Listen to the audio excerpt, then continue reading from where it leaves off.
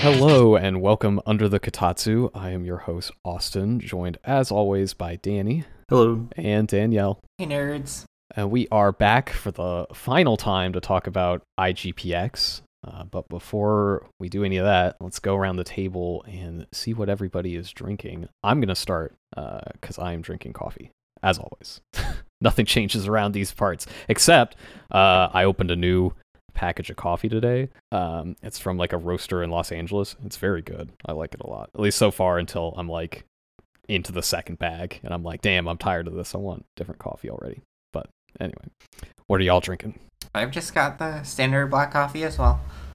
Hell yeah. I am drinking a chai latte. I just recently bought some chai and some matcha from Adagio. I get my coffee from Trade and my tea from Adagio generally.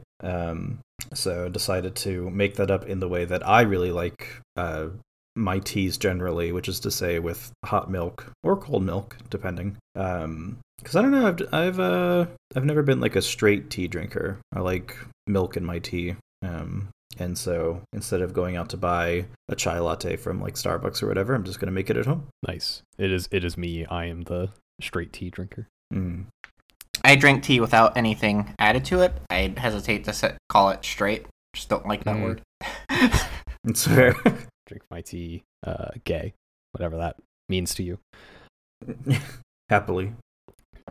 Well, I mean, drinking your coffee gay is drinking iced coffee in the middle of December. We all know that. I always heard that was a bi thing. It could be both. Yeah, sure. Why not? We're all inclusive in our cold weather coffee habits. I would also say the opposite is true, that drinking hot coffee in the summer is also a gay act of rebellion.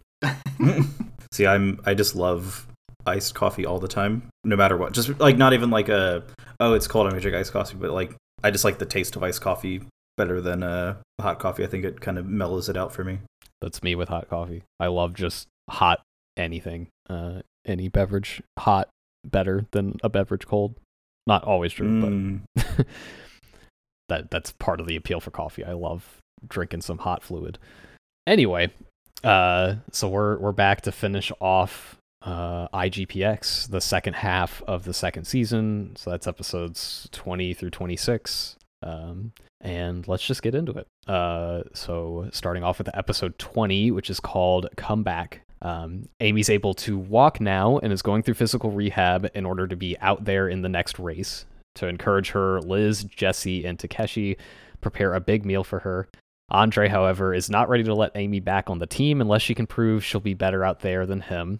Meanwhile, the stakes are high for Team Sledge Mama, going into the race against Team Satomi with the threat of Yama getting cut from their team if they lose hanging over their heads. After a mixture of rehab, training, and support from Takeshi and Liz, Amy is able to show that she's fit to replace Rocket G after a simulation match against him, and Team Satomi heads into the race against Team Sledge Mama back to their original lineup. That's basically this episode. It's just, hey, Amy's back, which are like half of my notes. It's like, fuck yes, Amy's back.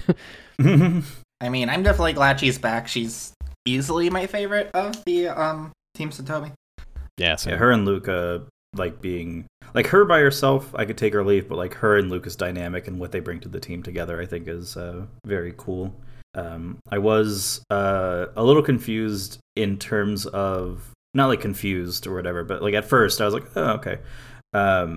Like they're doing like rehab for her leg and all that, and they show her on the hospital roof. Assumably she like got up there herself, like they didn't show anyone else up there with her. And then like the nurse is like, oh, we got to do the balance bars, essentially like the proper rehab kind of thing. And I was like, I feel like if she got to the roof, she must be like reasonably okay.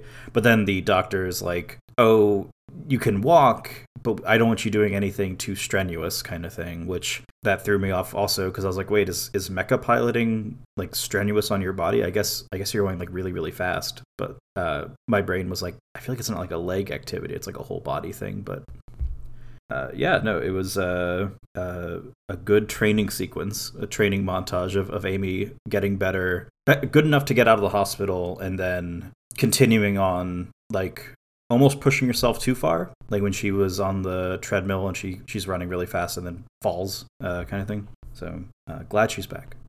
Yeah, you mentioned her doctor. Did anybody else catch yes the name and who voiced the doctor? Do you want to say? So it's the doctor is Dr. I can't remember if they say Dr. Bloom or Dr. Blum, but it's voiced by Steve Blum. Yes, yeah. I think he voices a couple of other very minor characters. This is one of the few minor characters that he voices that actually has a name. And I was like, really? You're just gonna be like, yep, it's Steve Blum. I think we might just be saying his name wrong, because they do call him Dr. Bloom. I think it might just be Steve Bloom, and we've been saying his name wrong for all these episodes that we've talked about him. Yeah. Apologies to Mr. Bloom or Blum. Yes. But yeah, I had a note saying was that Steve Bloom? And then later I have a note because he called Tom Kenny's character, the announcer, is like, oh, and we have Amy back in the match for the against Sludge Mama, and the doctor calls Amy and was like, hey, I think we might have not understood each other when I said no strenuous activity, but he says like, oh, it's Dr. Bloom here, and I go, oh, okay, yeah, okay, because at first I was like, was that him? And then he said, oh, this is Dr. Bloom. I go, okay, yeah, no, that's him. I have 2 back-to-back notes, which are, that doctor's voice actor sounds super familiar. Second line, probably seconds later, oh, it's Steve Blum. And then later I just have all caps, Dr. Blum, LOL.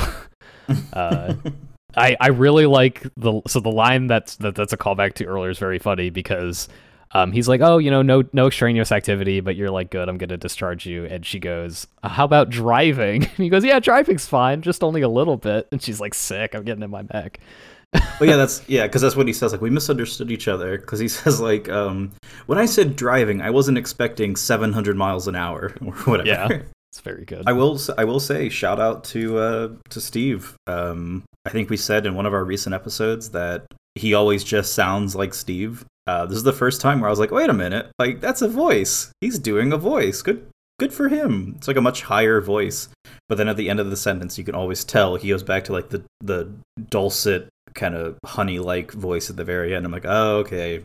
Yeah. You tried, buddy, but can't fool me. In terms of the race, we also get some drama with Sludge Mama. Yeah, so I guess I had a note from an earlier episode that's just straight up wrong. I guess maybe It was someone else in the team, not Yama, but I thought it was Mark Hamill's character that retired and left the team because River joined. But I guess it was someone else, one of the other Amas. Tama, Dama, whatever. But yeah, but now he's in threat of being forced to retire if they lose. Yeah. That's what. Yeah, I had a similar note saying, "Oh no, don't kick Mark Hamill out." Though, didn't he retire? I don't know. Maybe we misunderstood. Maybe he said "Oh, I'm thinking of retiring" or something. I don't know. I'm assuming it has to be just one of the other 3 original members of Team Sledge Mama retired, so that they have an excuse for how Rivers is a permanent member of the team. Right. But I like having this race be so important to Yama, though, gives Mark Hamill, in both of these episodes, the chance to really shine in his vocal performance. I think he's been good up to this point, but I think he's really good in these episodes because he's just so angry and on edge all the time, because he's I have to win this race.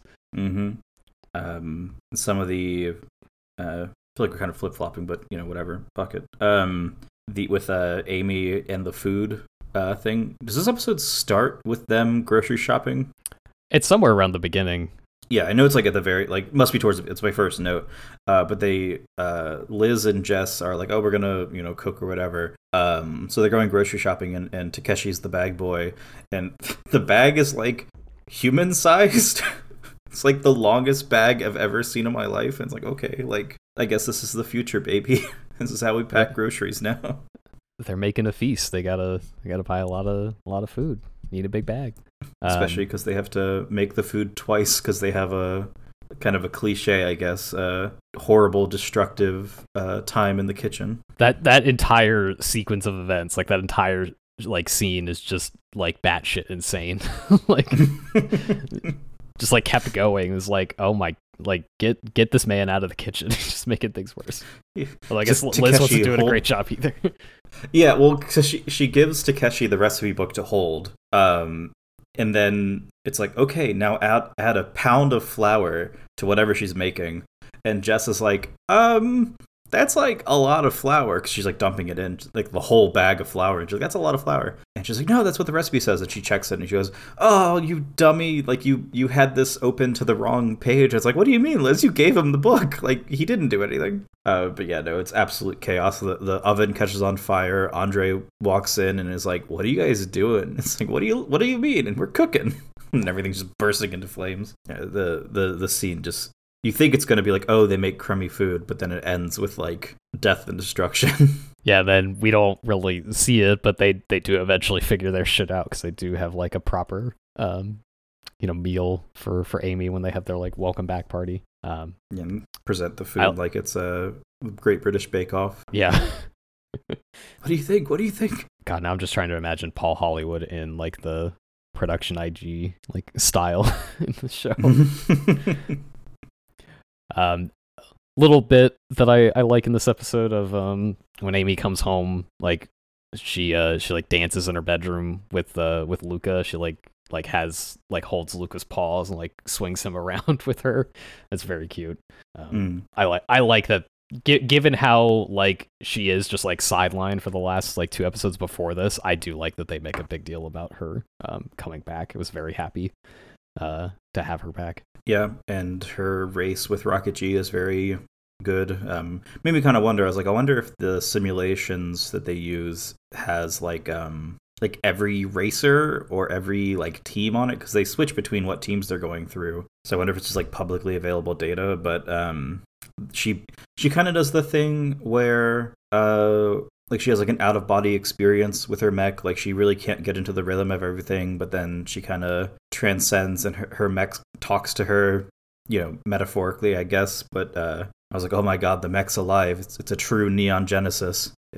But they don't do like the sword fighting thing that they did with like Takeshi and Cunningham, but it's of that same vein where it's like, I'm no longer in the mech, I'm in the world kind of thing. Yeah, we get a couple more moments like that in this batch of episodes of like the like stakes and emotions being like too high for the show to just represent it with like what's literally happening, and they have to like personify it with this like out of body kind of like heart, mind, soul sort of thing.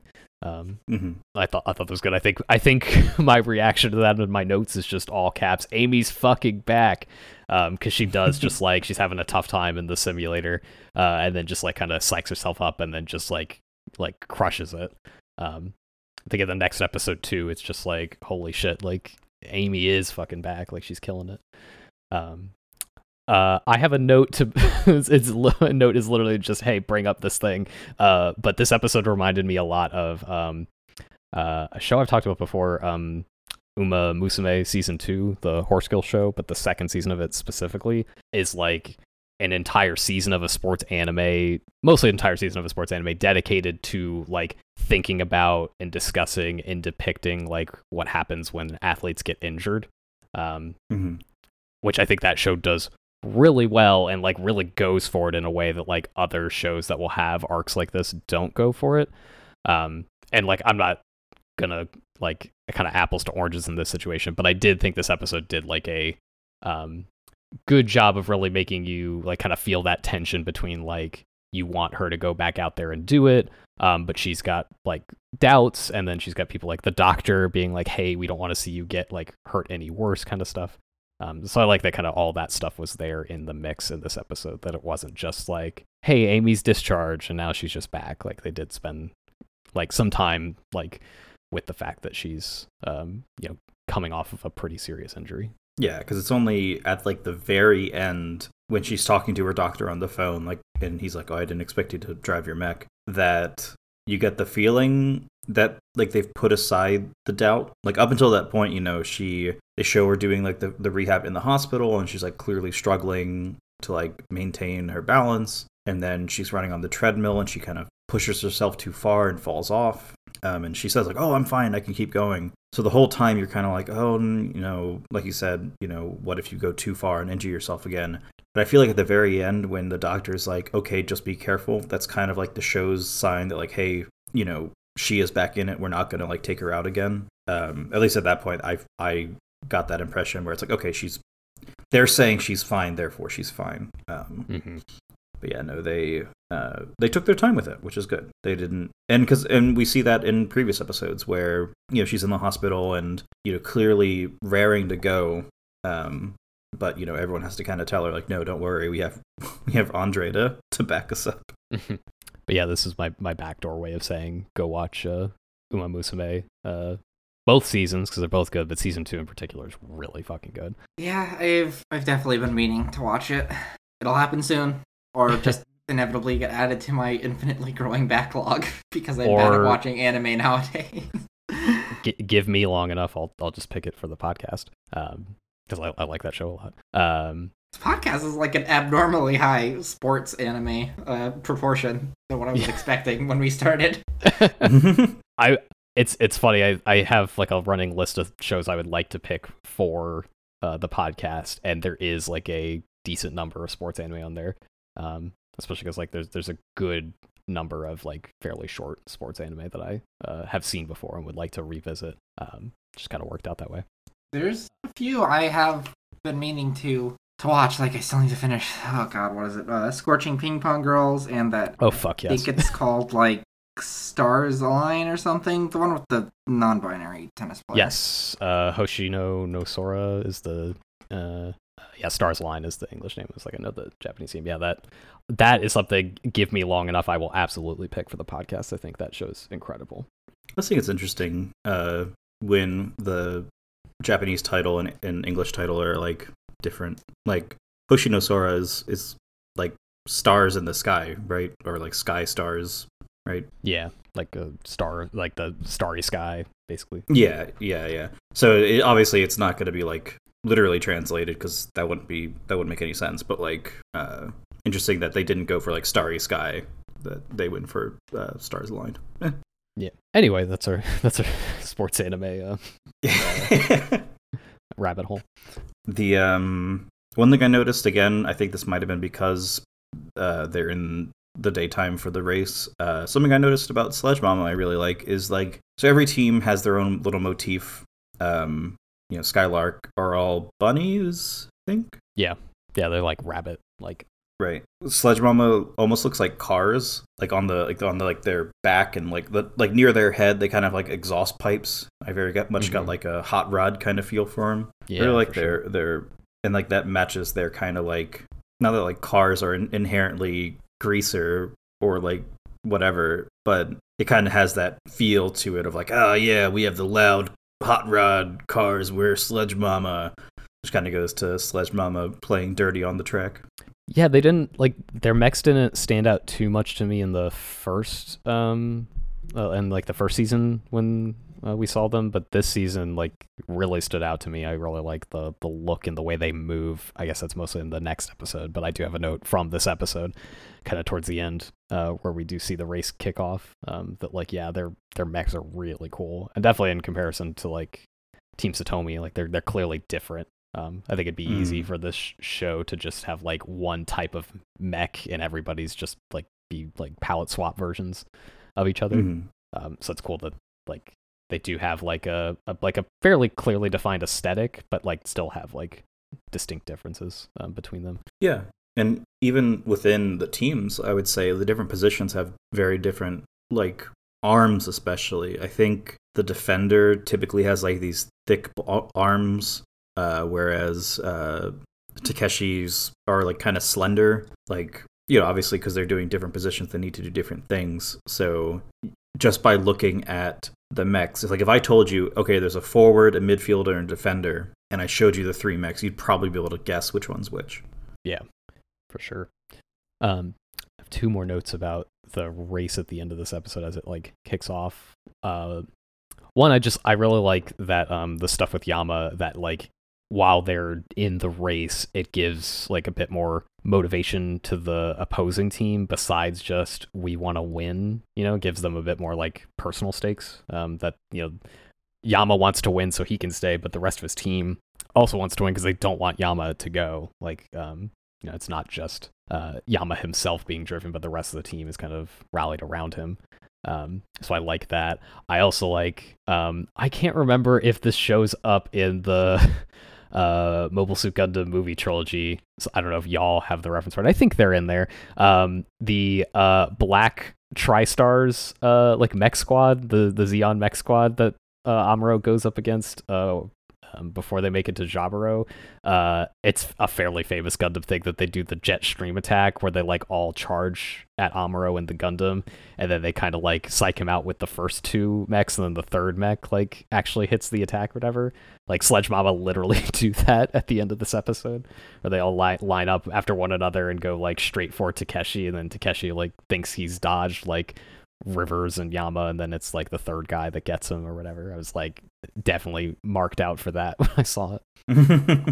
Oh, and we should for a little context as to Yama's situation. So they told Yama that if you don't win this championship, we're gonna kick you off the team, force you to retire. And for them to win the championship, they have to win the next 5 races. That's what they explicitly say. We cannot lose a single race to get the championship. So that's really important because they changed that rule in the next episode. And I'll explain why I'm upset about that. But they explicitly say we have to win the next 5 races to get the championship and save Yama from getting kicked off the team. Did they specifically say 5? Because I feel like that's like not even possible for there to be 5 more races left for them. Like this is fairly late in the season for both teams, I think.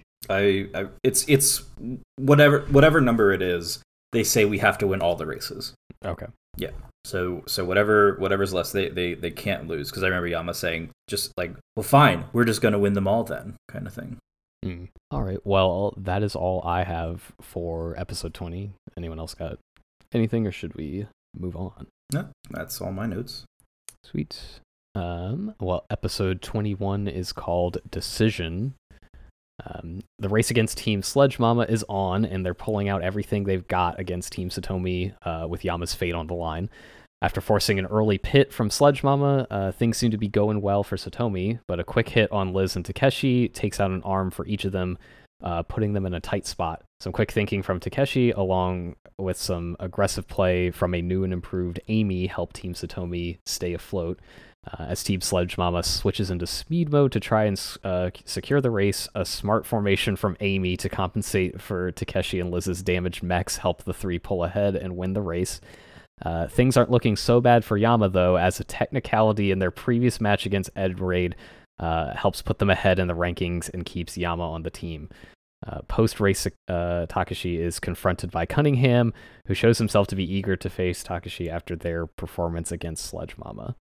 I marked out so hard for this episode. The actual like animation and like the directing and like the sequences of this race are so fucking cool. I think it might have ended up being my favorite race, although the upcoming race against Velstein, like their rematch, is pretty good too. Yeah, no, I love they lose complementary arms, essentially. Like one person loses their left arm, one person loses their right, and they kind of like, at first they're like bickering, blaming each other, then eventually Takeshi like puts it all together and they jam their bodies together and do a whirlwind attack. I also love that they have the Andre before the race says, "All right, here's your advice, just win," and then, which goes against him what he said when he was back in action, where he said, like, I realized that was a bad idea. Like, you probably need more advice than that. Though he does it again, and I think they cut to him in like the control, like in the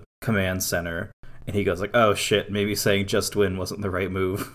Whoops. So yeah, the technicality. I feel like the show has a problem with consequences.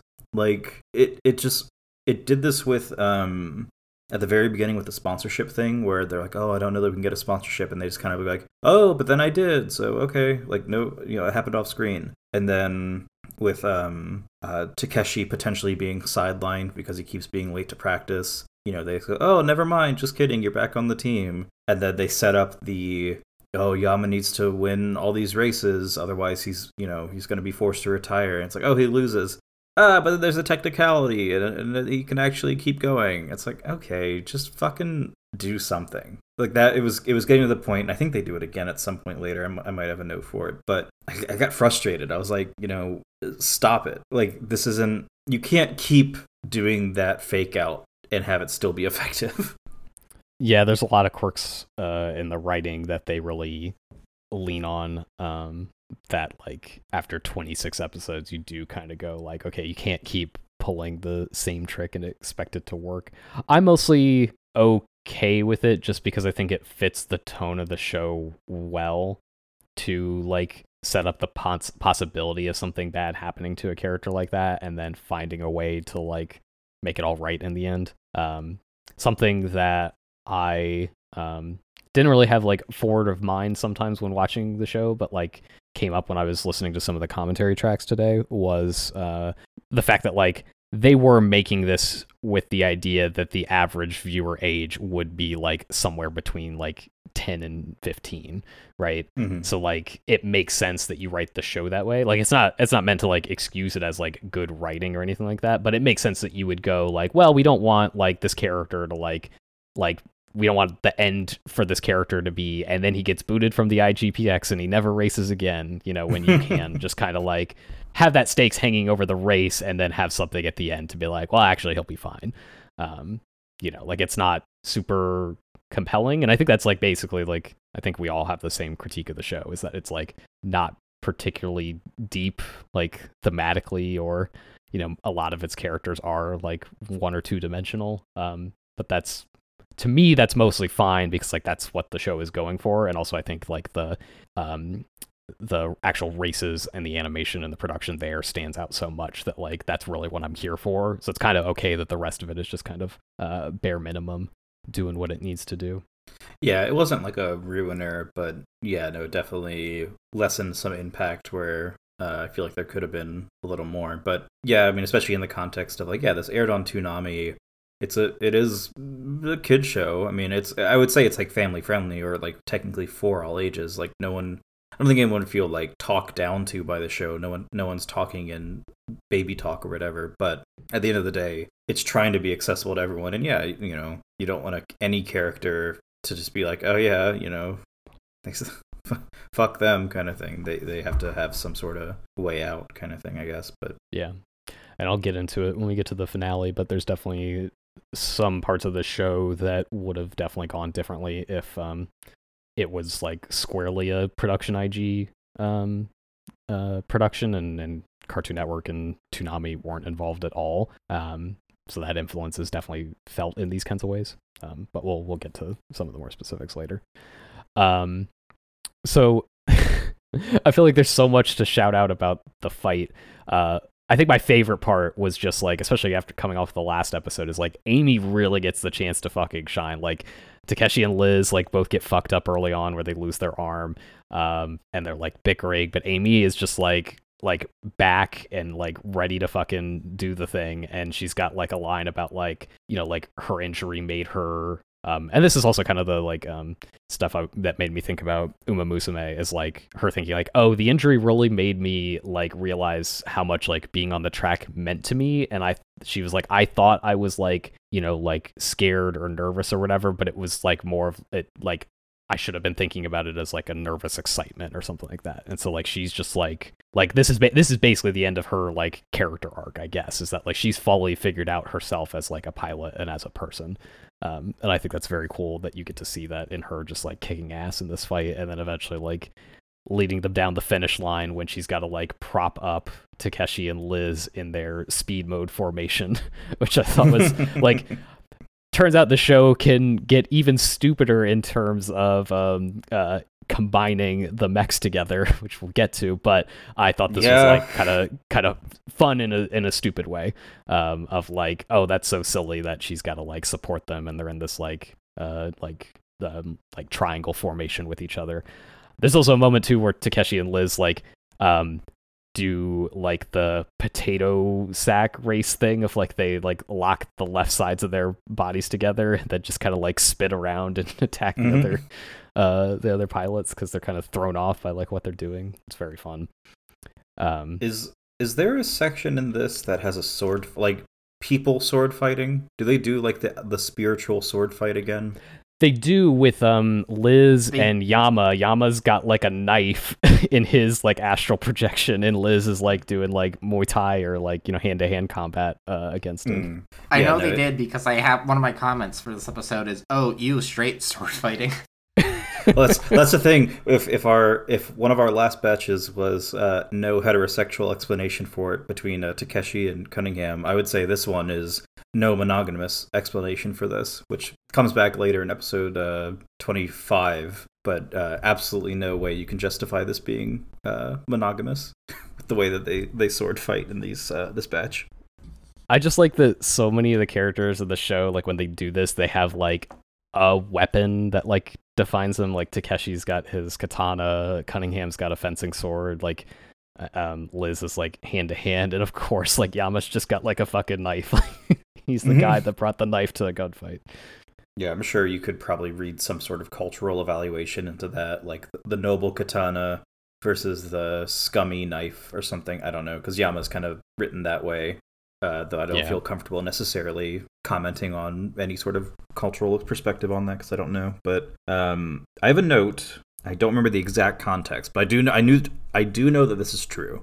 That we exit the Takeshi big baby arc. Takeshi stops being a big baby in this episode, I think. Mm-hmm. But I think he transitions into being an asshole. I don't remember what he does. So in the next episode, my final note is, transition from big baby Takeshi to big dummy Takeshi.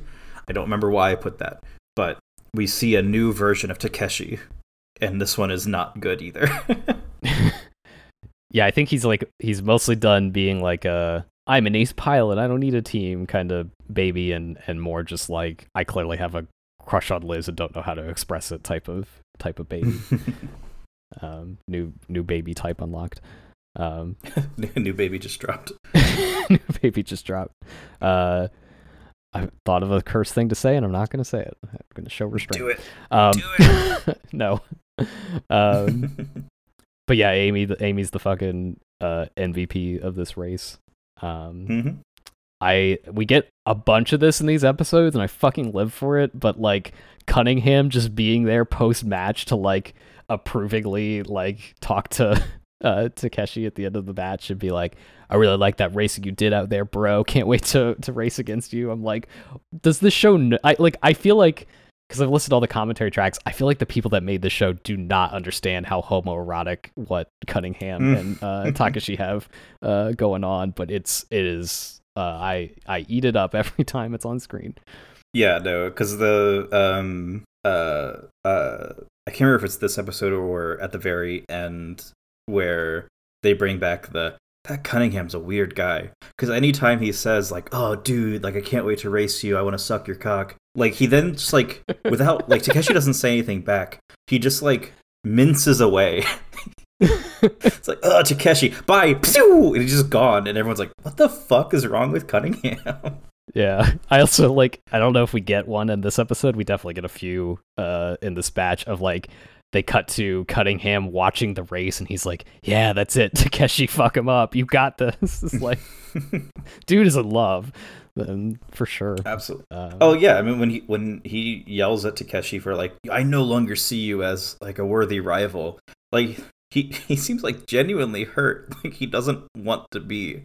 Like, it's not like, oh, I'm just kind of upset at this guy. It's like, oh, man, like, we could have been so much more kind of thing. Yeah, it's good. Is there a reason they couldn't do a pit for Takeshi and Liz's arms? I don't remember. Because they did it for Sledge Mama. It's actually the first time we've seen a pit, I think, and it wasn't Satomi doing it. Like, Satomi does not do a pit. But after the pit is done, then they lose their arms, and they don't do another pit. I don't know if they just didn't do it or what, but... Yeah, I don't know if, like, the rule is that there's only one chance to pit for both teams. So it's like when a team calls, like, I'm going to pit, that's like both teams' chance to use it. Or maybe they just figured maybe it's too late in the race, or like they only would have been able to fix one of them in the time, not both of them. I don't really know. Maybe. Yeah, no, it wasn't like distracting. I was curious. I actually thought that it, like, when you look at their arm, it's not just like, oh, their arm fell off. You can almost like see like it's kind of like ripped off. Like there's like parts left in there. So I thought it was like, oh, they literally like it was like unrepairable in the moment kind of thing, because it wasn't like a clean, oh, his arm's gone and we can just kind of like pop out the joint and then put another one in. It's like, oh, the joint itself is all gunky with the stuff. But yeah, it was a good race, really good. Yeah, like I said in the last episode, the Team Sledge Mama mechs, like I feel like this episode in particular did a lot to like animate their mechs in a way that like they kind of like, it's weird, they like slink around on the track, like they move in these weird like unnatural ways, like they feel very elastic in a weird way for like a giant hunk of metal. Was like very cool. I like that, like much more than the other times they've raced against them. It felt like they had a very like distinct style to them. Would y'all agree with this assessment that the first season is very much about winning the IGPX? Like the races are like the center stage, but in this one, the races are almost like a means of character development.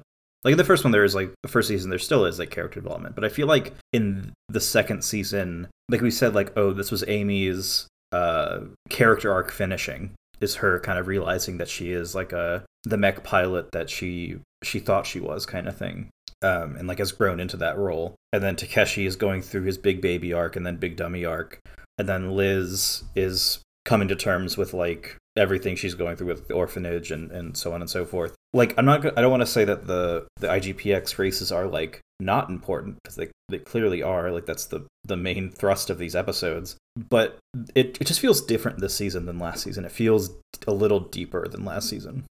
Yeah, I think I agree with your assessment on that. And that's kind of what they primed it as. Like they said, like, oh, you know, they won the IGPX, but now they have a bigger target on their back, and you know, blah blah blah blah, blah. Like they kind of make it clear, like, oh, they've already won the IGPX. The question is, can they handle the pressure? So it becomes less about the trophy and more about like how you deal with sudden stardom. Yeah, as Peter Cullen said, more money, more problems. That's true. As Peter Cullen said, that's bad. I did write down one specific line from Cunningham I'm just now seeing. As this post race, he's talking to Takeshi. He says, that was frustrating. I'd rather be out there racing you than watching. It's like Cunningham doesn't like to watch. Oh no. He's like, you're just tearing up the track out there. I just wish you were doing that to me. I mean, what am I saying? I'd like a latte with your milk. Cum. There's post race. There's also another good moment with Team Sledge Mama. They're all like sitting around. This is when they find out that like, oh, due to a technicality with Team Edge Ray, Sledge Mama is gonna advance to the finals. Yama's like someone calls Yama captain, and he's like, you shouldn't call me that anymore. I'm basically not on the team anymore. I'm just waiting for the coach to give me a call. And then they get the news, and then someone calls him dude, and he's like, hey, don't call me dude, call me captain. Which is such a stupid line, but like Mark Hamill saying it, I'm like, this is Shakespeare. That's a beautiful line. It. Oh yeah. Mark Hamill is a real one, I tell you. It's very good. And I like that, I appreciate that River like found like his people. You know, he seems to fit in with the Sledge Mama crew pretty well.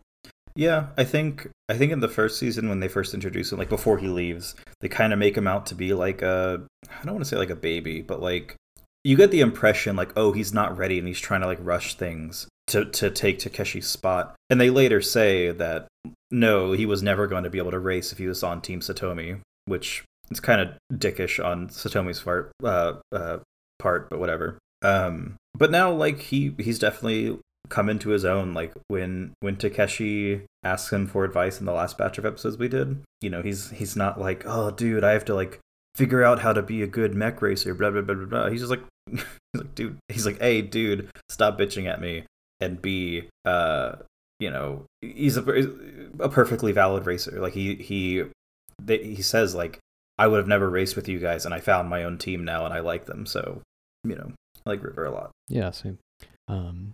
I got one last note for this episode, which is not super important, but I did want to shout it out that there is a Jaga Jazzist song that gets used in this episode, and I think another one in this batch called For All You Happy People, which is a great song, plays towards the end of the episode, and I think fits really well. I don't know if y'all would have gotten it, though, because I realized that as we've gotten further into the show, the differences in soundtrack between the production IG version of the show and the Toonami version of the show start to differ a whole lot. So there's some times where the Ninja Tune stuff is still used in the production IG version, and then there's other times where production IG just went like, no, you know what, this like boring orchestral song will sound better over the race than whatever like Herbalizer Amon Tabin song that they used in the Toonami version. So like that's a shame. I'll also mention now, since I'm thinking about it, there's another difference between the two versions that I keep meant to bring up. But so what's interesting is production ID basically finished the show and then handed over like the final versions of the episodes to, or I guess like they would do this one episode at a time, right? But they would send over like, hey, here's the finalized version of the episode. Like we're not touching it anymore. Like no more, like no, the animation is all fully done and everything. And Adult Swim would then basically beef up the sound mix for it. So that would be like one, obviously adding in like the dub track and stuff, but also they would redo a lot of the sound effects for the show. So the sound effects for the mechs are actually completely different in the Toonami version, which is a shame because they're really fucking good in the Toonami version. They're like you get like the like loud kind of mechanical sounds when they pass by the camera, like if you were watching like a Formula One race, like a NASCAR race, where you just hear the loud like motor as you go past it. Like it's really beefy in that way. Whereas I checked out one of the production IG versions of the Team Velstein race, and I was like, oh yeah, like this isn't shit compared to what they did. But it was just a kind of like, I think listening to one of the commentary tracks, they said it was mostly just because like production IG didn't have a ton of time to spend on the sound mix, and like a lot of the people at like the Toonami Burbank studios, like that's their thing, so they're like, we're gonna spend our time beefing up the audio since we're not really touching the animation all that much. Yeah, because they would handle the English dub stateside, wouldn't they? Yeah. Oh yeah, I mean, especially if they have all these Mark Hamill and Steve Blum. Yeah, duh. Yeah. So I just want to mention that, since there's definitely some differences between them besides just like the IG version has like the original Japanese OP and ED in it and stuff like that. Yeah, I definitely don't remember anything that I would be like, oh, that's a Jagged Jazz's song. It's good though. It's a shame that it's hard to find a torrented version of the Toonami cut. It's a shame that you kind of have to get the DVD if you want to watch it that way, although I would recommend the DVD. It's worth owning if you like the show. Anyway, that's all I got for this one. Shall we move on? Yeah, I'm down. Sweet. Well, next episode is episode 22, called Function, Not Fashion. It's time for the IGPX All-Star Race this season, and to the surprise of the rest of the team, Liz is selected to model for this year's IGPX fashion show. On top of that, she's spotted by Jesse meeting with members of Team Skylark, leaving Takeshi, Amy, and Jesse to assume she's planning to quit the team. At the fashion show, Liz stuns all and walks away the winner, revealing that she plans to stay with Satomi and was planning on how to use the prize money to help the orphanage she grew up at. I was very excited going into this episode because it was like more all-star race stuff, and then very disappointed that the all-star race stuff kind of took a backseat mostly to like the Liz is wearing a dress kind of shit. Yeah. So I also love that. So in the cut that we watched for the episode title card, in big white font, it's in Japanese, and in the background it has the English title, like kind of like transparent, like, you know, less bright or whatever. For whatever reason, my brain never parses out what the title of these episodes are. So you telling me that it's Function, Not Fashion, I was like, oh, okay, that's a neat title. But yeah, no, they have the Expo event that they did last season with the arm wrestling and all that. We see a little bit of the obstacle course. Like we also see them moving segments of the track around, which I thought was a very interesting detail.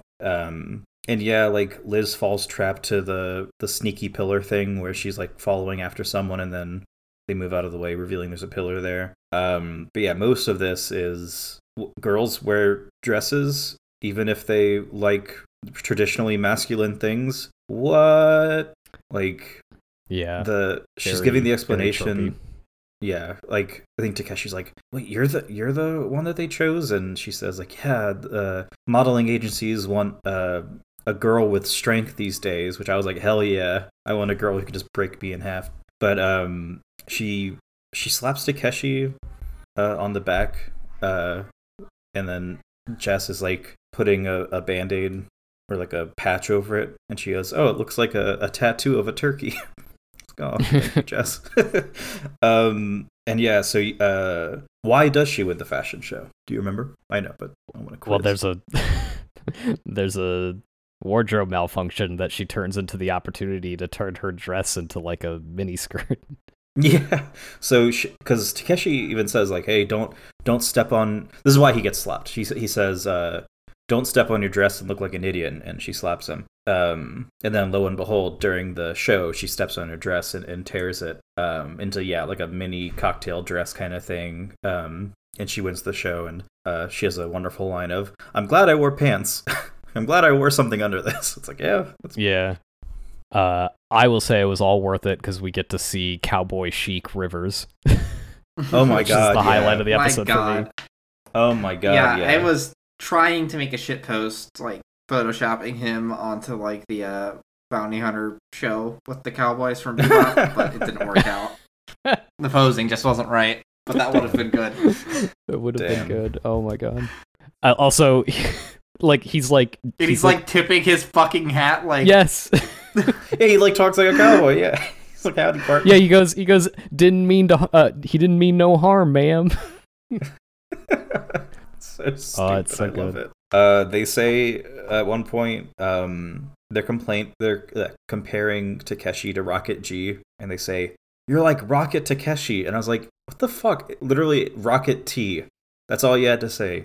You fucked it up. Whatever. Yeah, I also just love the idea that like Rocket blank is just like a standard nicknaming practice in this world, or that like whoever said that couldn't come up with anything better.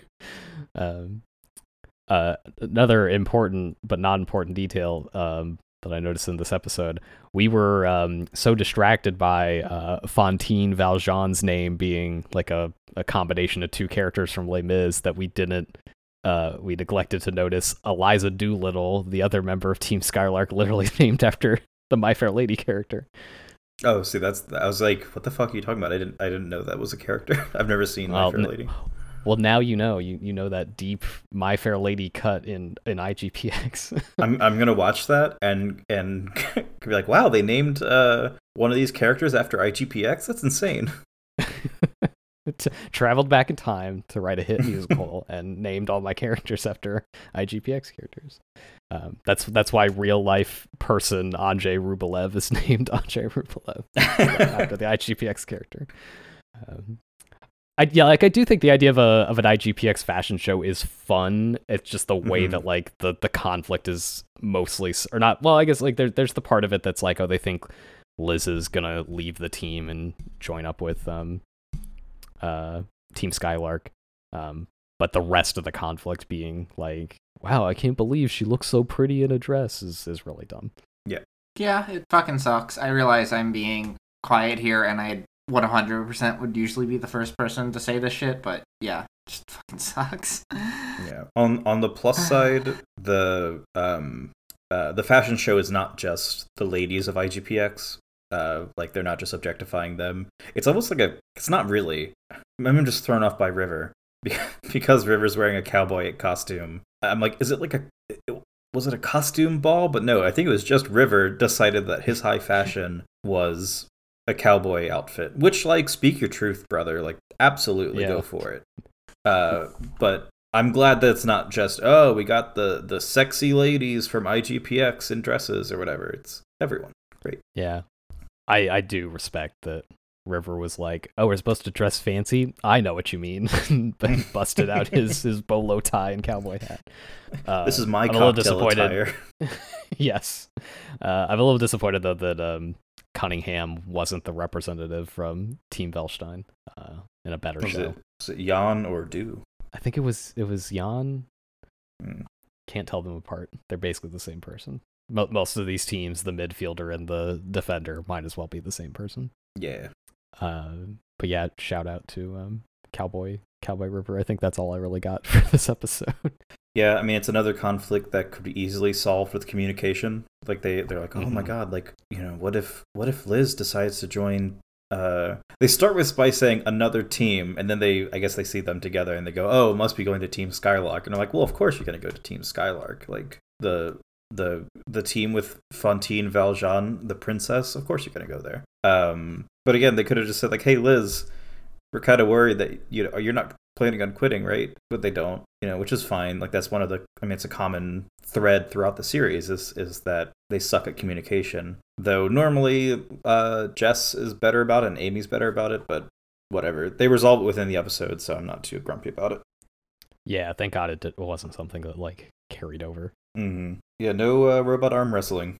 So it's no, not like as good as last season, but yeah, like this episode made a bigger, like I feel like I can't remember if there was a midfielder event in the last All-Star Race episode, but this one at least like they went out of their way to be like, here's the forward event, here's the midfielder event, here's the defender event, but they like none of them were super exciting and they didn't really spend a ton of time with any of them. Like it wasn't like the focal point of the episode like it was last time. Is Amy the defender or midfielder? Amy's the midfielder. Liz is the defender. Liz has got the big, beefy, like defensive mech. Right. That's what I thought. For some reason, my brain was like, what if it's the reverse of what I actually thought? But that makes sense. Yeah, and Amy's is the one with like the really pointed arms and legs, and also she literally does a Kamen Rider kick as one of her signature moves. It's very sick.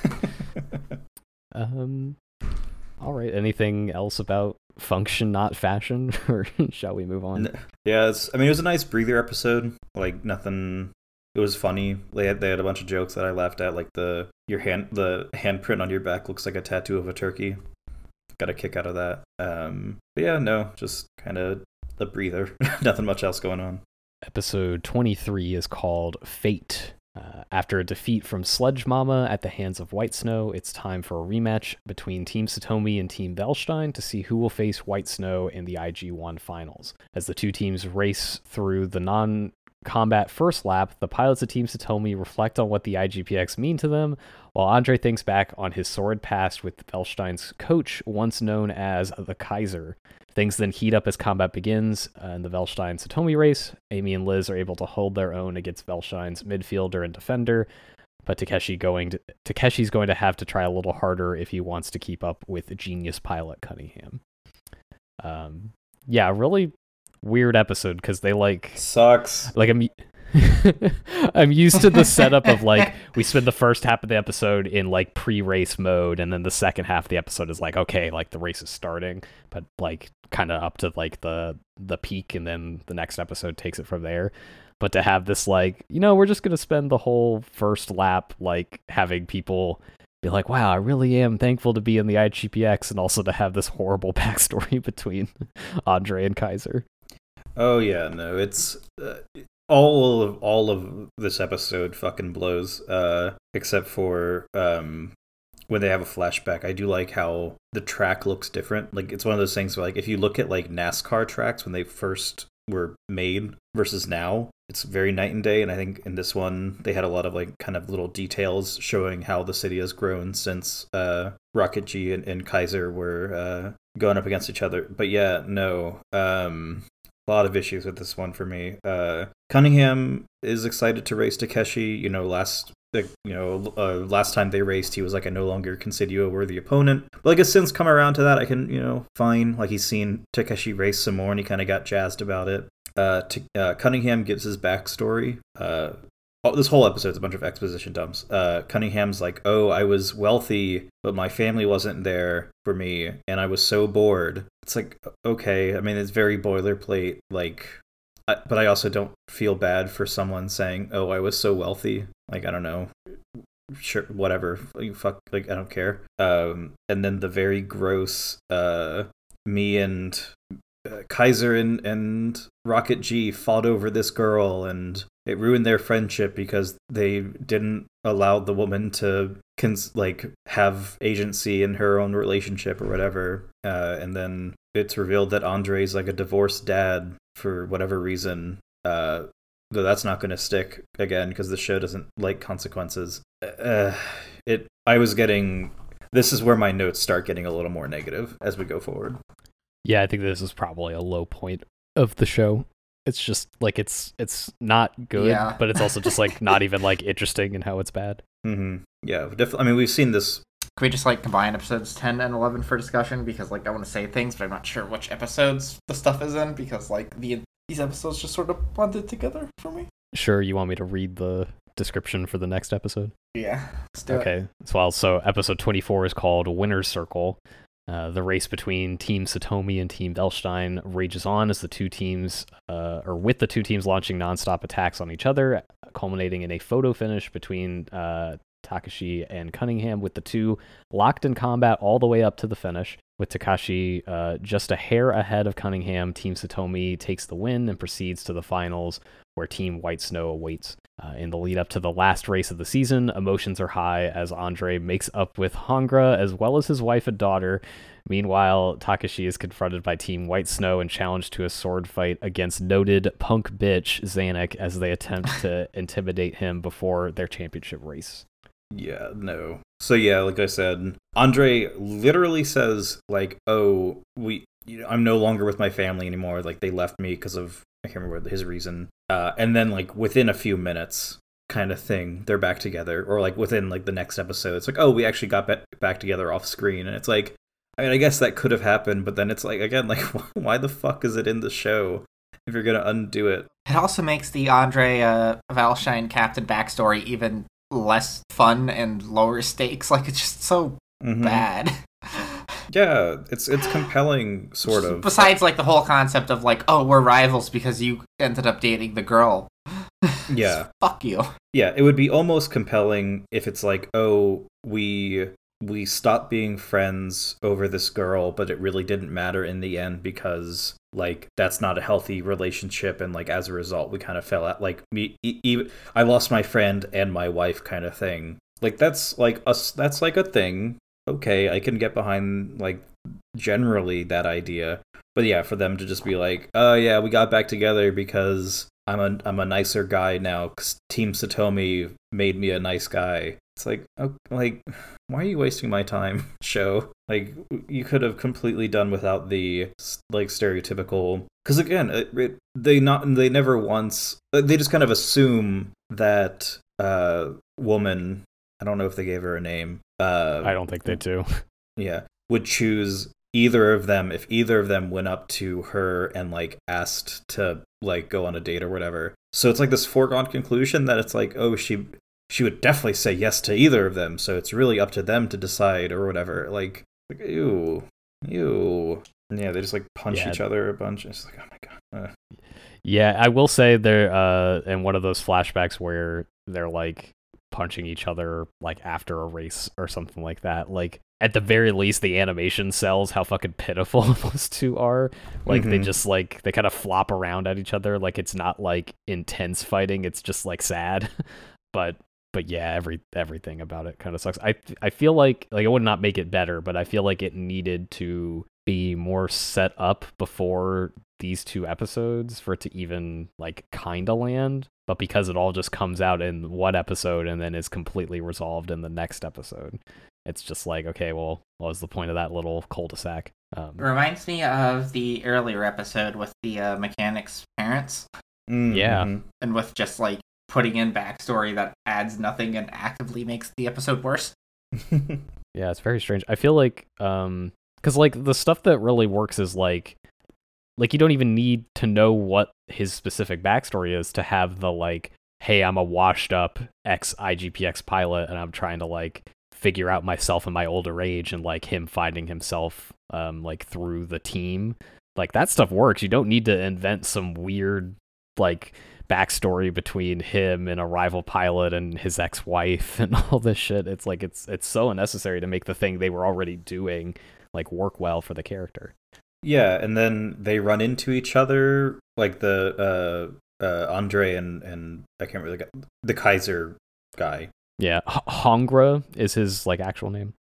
So they run into each other, and they more or less just kind of go like, yeah, it's been like however many years, huh? We've both changed and we're both kind of over it. And it's like, okay, that's like, I think that's reasonable of like a, hey, like, you know, you're someone who was deeply important to me back then. We had a falling out, but it's been long enough that maybe we can like reconcile. But then again, they just throw in the wife thing. Like I made a note that they could have cut all of that shit out and just had like them be like rivals that kind of fell out with each other for whatever reason, and just had a line of like, oh, me and my family went through a rough patch, but like now we're sorting things out or whatever, and like that would have been fine. They didn't need all this shit because yeah, like you said, I liked Andre as, oh, I put on 100 pounds and grew a beard so no one recognizes me as like a legendary racer. I like that kind of legend who stopped wanting the limelight. I don't like divorced dad energy kind of thing, you know. Yeah, it's not great. I like the kind of like final line that they like him and Hongra have between each other is like,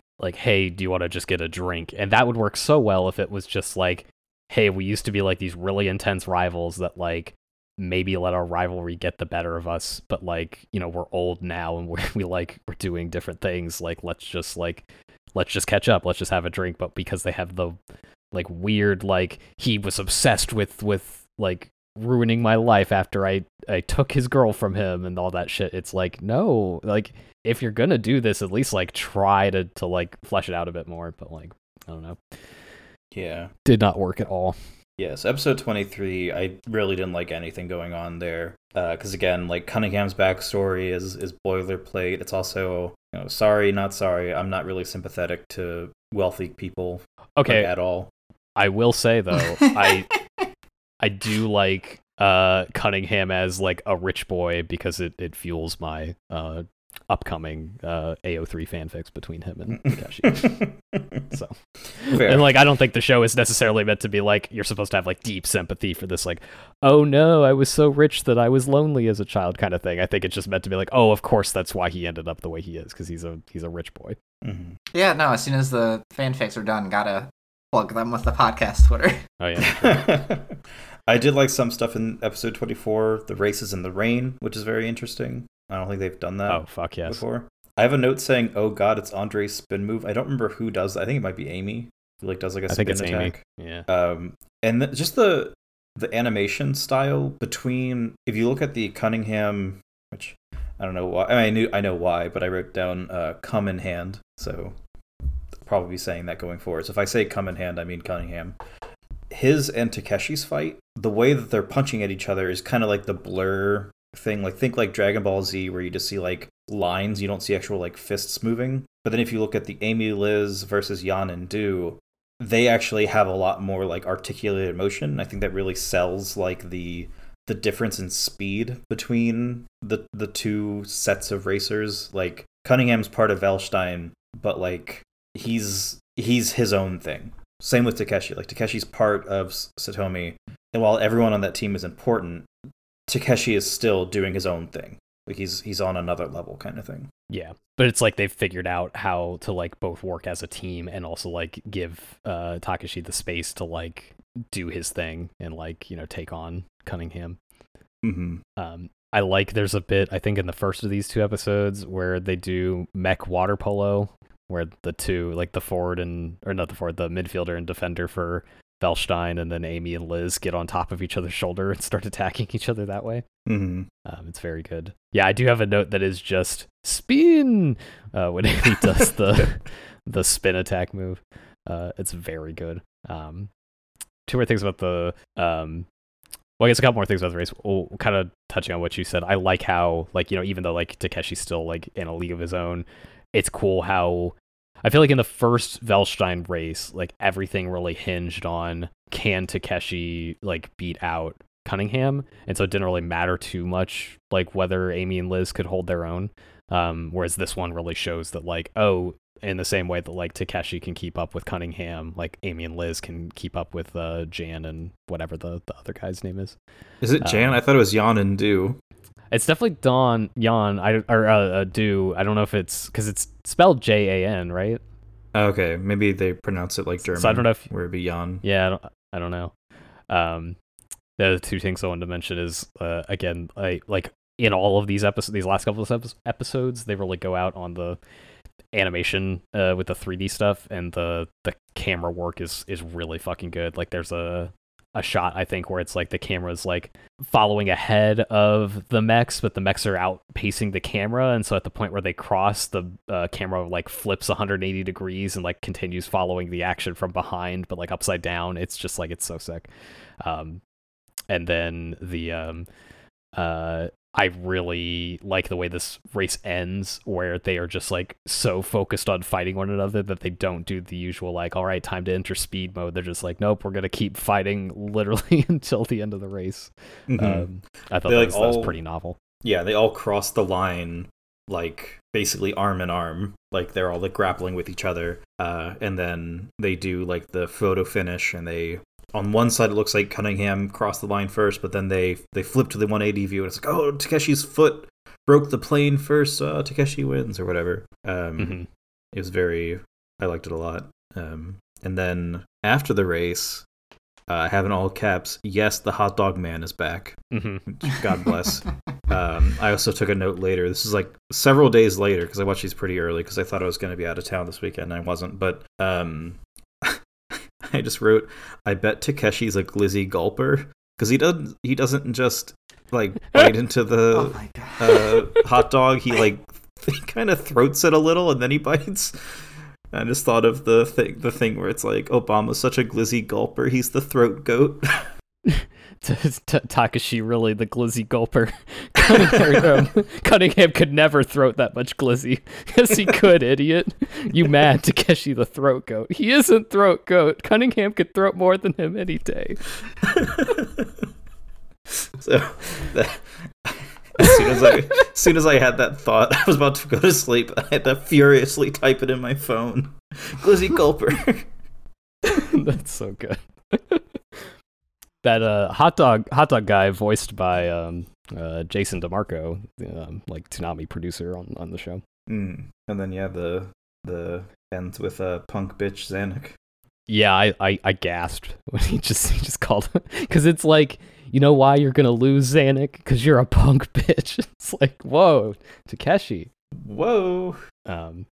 Yeah, we could talk about that scene, because that's mostly in the next episode. I have one last note about the episode, which is that they bring up Ichi, like the mechanic, in this episode. I think like it's post race, and Mark is talking to Miss Satomi about like preparations that they need to do for the next race, and he's like, I really do think we're going to need to do a complete overhaul on the mechs. And Miss Satomi's like, oh, should we call in Ichi to help out? And he's like, no, it's fine. Me and the boys got it. Like, why did you bring it up if you like you're fine? Like, you don't need any extra resources or anything. But I just kind of hate that like Ichi's only been in the one episode. I wish he was more of a recurring character. Yeah, and I do also like that they show that there's other. They just in a later episode as well.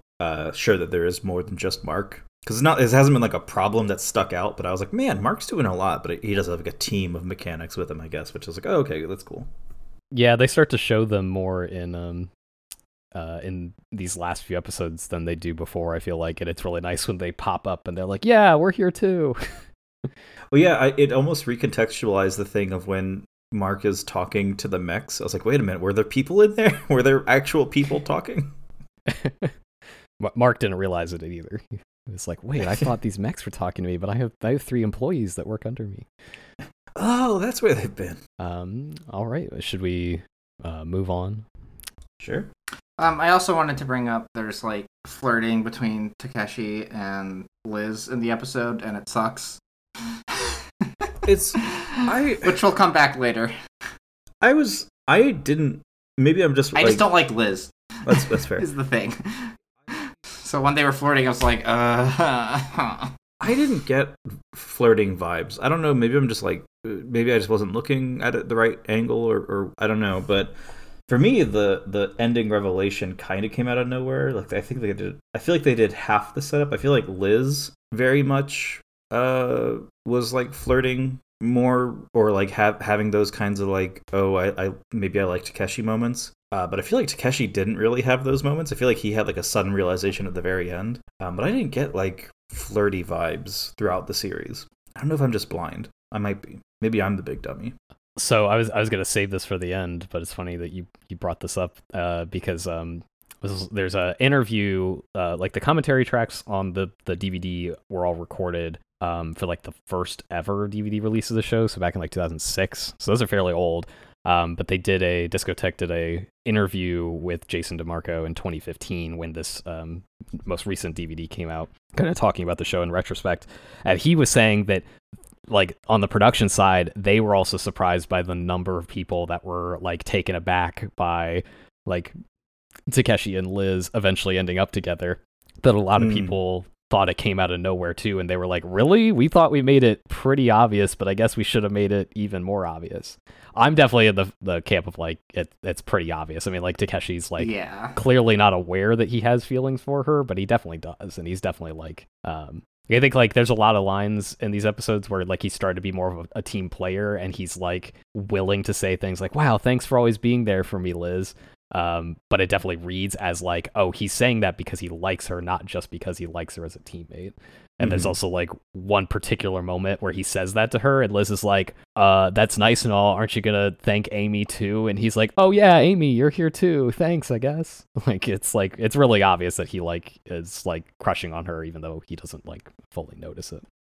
Yeah, I could see that in hindsight, but I guess this is why I was watching it, like, because Liz's stuff, like, Liz was a lot more obvious about. I think the reason I made we're in the big Takeshi big dummy arc was I was like, oh, Takeshi's being like, he's not catching the drift of like, oh hey, like Liz is definitely like into you kind of thing. But I can definitely see like that angle of like, oh, he actually, because I did get like the Takeshi didn't thank Amy angle, but I guess I just kind of read that as like he's never been really kind of butting heads with Amy, whereas he always butts heads with Liz. So I was like, oh, he just like doesn't feel the need to apologize to Amy. But you know, I think it's fair to like. I don't think that I was like. I feel better now knowing that a lot of people also were like, huh? But I do think that I just was misreading their intentions for sure, like the show's intentions.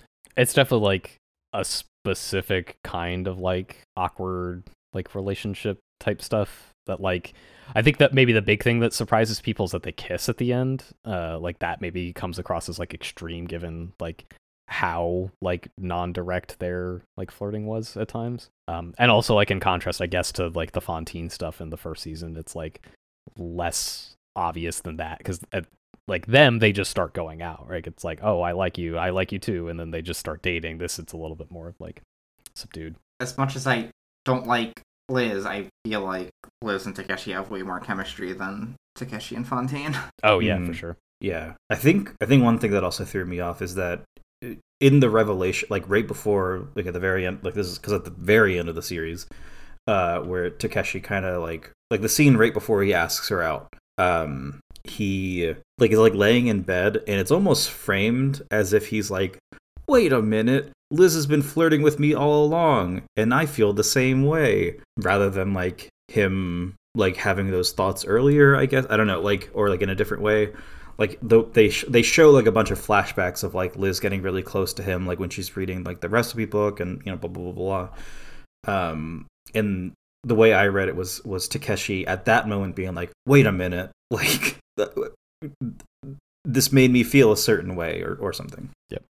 Idiot Takeshi. Big old dummy. Okay, well, I think we should move on to the next one, and might as well do both of these at once, I think, since it's like the last race. So episode 25 is called Hostile Contradiction. Takeshi is able to take down Zanuck in their sword fight, but Team White Snow makes it clear they'll do anything to win when Judy and Max step into the fight to try to beat Takeshi. Before the race starts, the team starts to realize that Team White Snow has been behind all their mech OS troubles when Mark remembers that Max is a child genius hacker. As the race gets going, Luca starts to have a bad feeling that White Snow might be about to hack them again. Luca comes up with a plan to stop Max's hacking attempt by combining his and Takeshi's brain waves and creating an antivirus program for them to fight off Max with, putting all of the pins in these sentences. We'll get to it. The two are able to successfully fend off Max's hack and get back to focusing on the race before they enter combat. Team Satomi are the first to attack once combat starts, but are thrown off when Team White Snow is able to copy all of their moves. Now knowing the extent of Max's hacking skills, they realize she must have hacked their team's database and made a program to automate their mechs to copy Team Satomi's plays. When it's Team White Snow's turn to attack, Zanuck grabs onto Takeshi's mech as the three of them all take turns getting their hits in on him until Amy and Liz come in to break it up before things get too bad for Takeshi. White Snow then reveals the next trick up their sleeves as the three mechs combine together to form one massive robot. That's the end of episode 25. And then episode 26 is called The End and the Beginning. At first, the new giant White Snow, quote-unquote, snowman mech seems to be too much to handle for Team Satomi, but after they realize they have the upper hand in terms of speed, Satomi is able to keep up with White Snow's onslaught of attacks. Frustrated, Max from White Snow takes full control over the snowman, but it is not enough. Team Satomi take their turn at stacking their mechs on top of one another to launch a three-pronged attack that allows them to break through and enter speed mode to finish out the race. Max is able to make a last-minute break for the finish line, passing Amy and Liz, but is unable to beat Takeshi, who comes in first, making Team Satomi the IGPX champions for a second year in a row. Team Satomi is confronted by White Snow after the race, where Takeshi learns that Max, who is actually the captain for White Snow, not Zanuck, has been obsessed with Takeshi and wanted to do everything to beat him. With newfound understanding for each other, Satomi and White Snow end the season on good terms, and Max vows to race fair the next season going forward. Now that the season is over, it's time for Takeshi to finally realize he has feelings for Liz and ask her out. She accepts to the elation of both Takeshi and the rest of the team. Again, put notes in all these things. Flashing forward to the next season, we see a more composed Team Satomi ready to kick the season off with a match against eternal rivals Team Velstein, with young Johnny Lipkin now in the control room for Team Satomi as a new trainee for the team.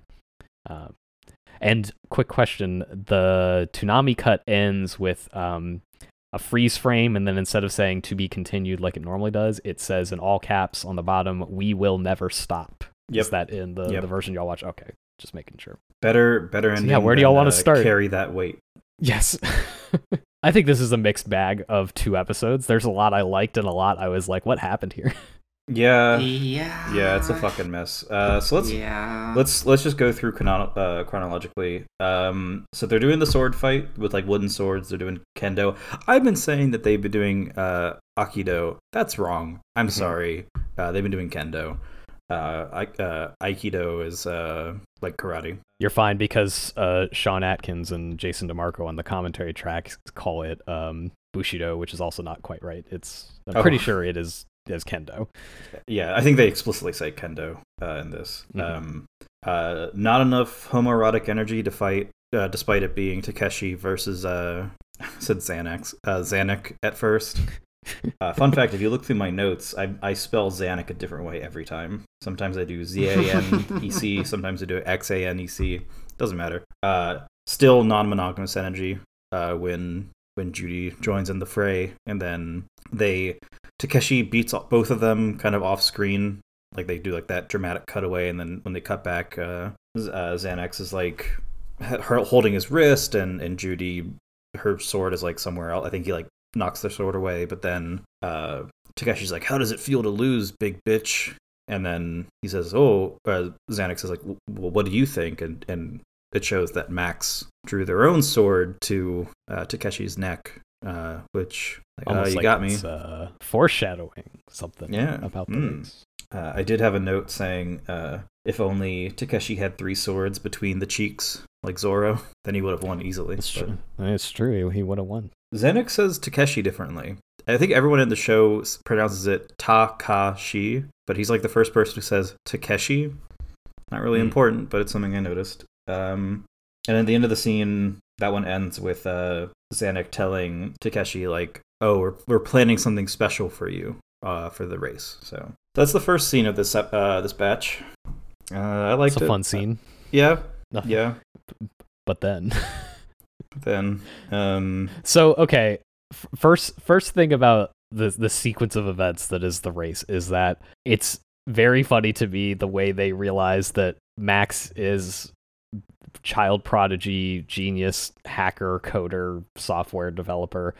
One, like, Tom Kenny, the announcer, literally just says it. Yeah. But then like Mark's 2 like, I just remembered. Later, yeah, it's like, oh, I just remembered. I read a magazine article within the last year about child genius hacker Max. Turns out it's the same person. It's like, it's not like she was hiding who she was. Did you not, like, you could have put that together sooner, but but now they all finally realize, like, oh, it was White Snow that hacked us. So, like, wow, you're so smart, Mark. Yeah. Oh, before we keep going, I wrote down, we did skip one thing that I thought was actually really good.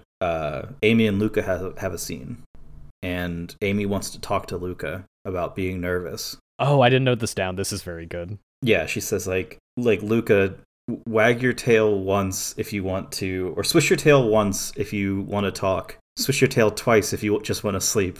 And he like swishes the tail once, and there's like a pause, and it's like, and then he swishes it again. It's like, oh, okay. I was like, hell yeah, Luca, just go to sleep. Fuck yeah.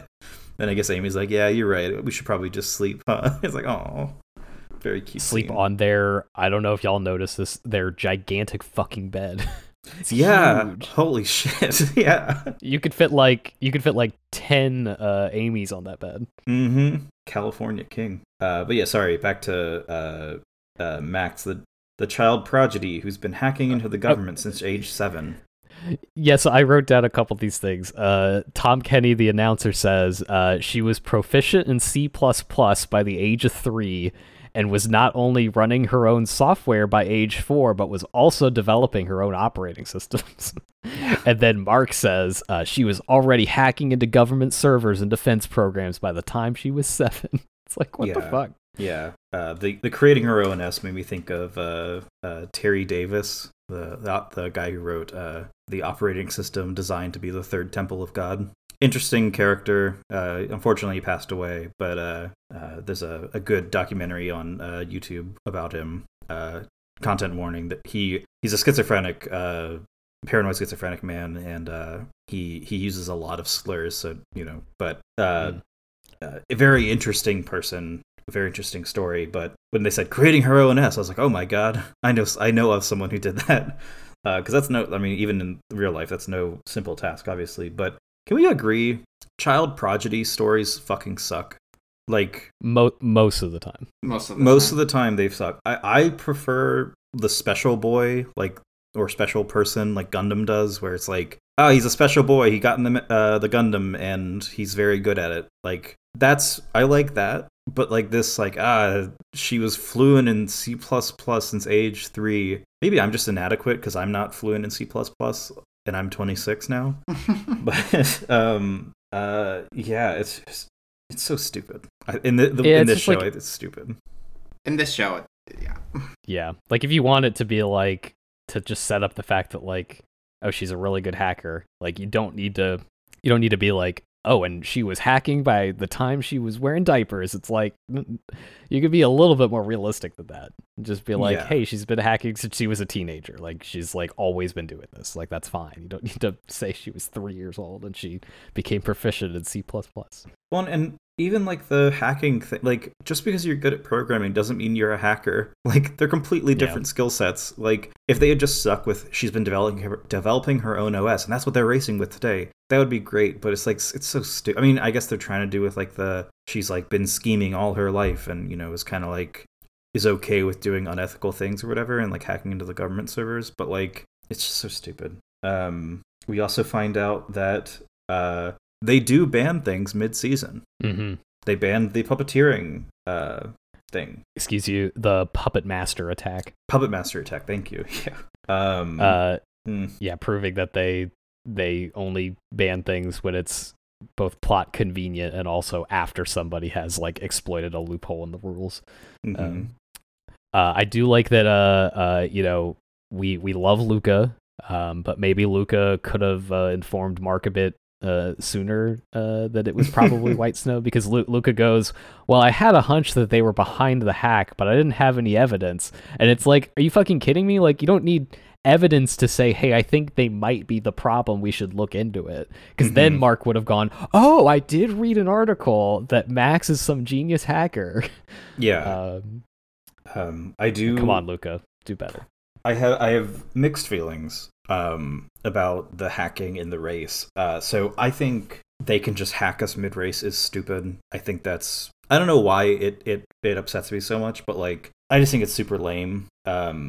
Like the kind of like it felt like someone having an everything proof shield where it's like they can just keep being like, aha, they banned this, but then they can hack us mid race, but then they can turn into Voltron or whatever the fuck. I do like what it leads to. I like that the way that Takeshi and Luca sync their minds up, and Luca creates an antivirus program set in Watchworld, which is Takeshi's PSP game, and then he and Max face off in the virtual space. That's all good. I liked that, but I didn't like. I think I don't know. It's not like a huge deal, but like compounding with everything else around it, I was like, why the fuck are they doing this? I agree. It would have made more sense if they just went straight into the, okay, we're entering the combat round, and oh, they're copying our moves, because that's like already set up as like we already know they've hacked into their database because we saw that happen in an episode. Mm-hmm. So it makes sense that they would have been able to develop this program that lets their mechs like copy their moves one for one. But I agree, like the whole like, oh, well, just mid race we're gonna hack you is like a little bit like, especially because like they already did that. I mean, I get that this time like they're able to thwart it, but the other tricks that they pulled this episode are at least new to the show. I would almost maybe be a little more accepting of it if they had said like, oh, like if they really wanted to have the Watchworld segment, like if they said, oh, they have a connection, like the way that they're reading our moves is they have a connection so they can like mirror us kind of thing, like, you know, basically they hacked, like they are connected to our Wi-Fi or whatever. Then maybe, but again, like it's just like they can hack us mid-race now, because before she was like doing it on like a computer and like had like a VR headset or something like that, but now it's like, oh, they can just do it, like that's something you can just do. They do. I do love more characterization for Luca while they're racing. I can't remember what he says exactly, but he says he has such disdain for puny human brains, which I love. Like, he's very much like, y'all are beneath me. Yeah, Luke is good. I like that this is the first time that like Takeshi can like hear Luca and not just have to have it relayed through Amy. I think that's fun. I like the fact that this is like an excuse to break up the animation style. I think the animation for the Watchworld stuff is fun and expressive. A couple of those early shots when they enter the world, they're like flying over like mountain ranges and stuff. I'm like, this is just straight up a DBZ shot of like somebody like Super Saiyan flying over Frieza's homeworld or wataver. I will say though, I have a cursed fact about this segment though, which is that Hongo-san, the director of the show over at Production IG, wanted this segment to be the entire rest of this episode. That this hacking portion would be the entire first part of the race, and then I guess they would just go straight into the Voltron stuff at the start of the next episode. But then, like, I think the Toonami producers were like, no, we don't think it should be like a 13-minute hacking segment. I think we should keep it a little bit restrained. But apparently, like, he had it like all storyboarded out and everything, and they were like, no, we're not gonna do that.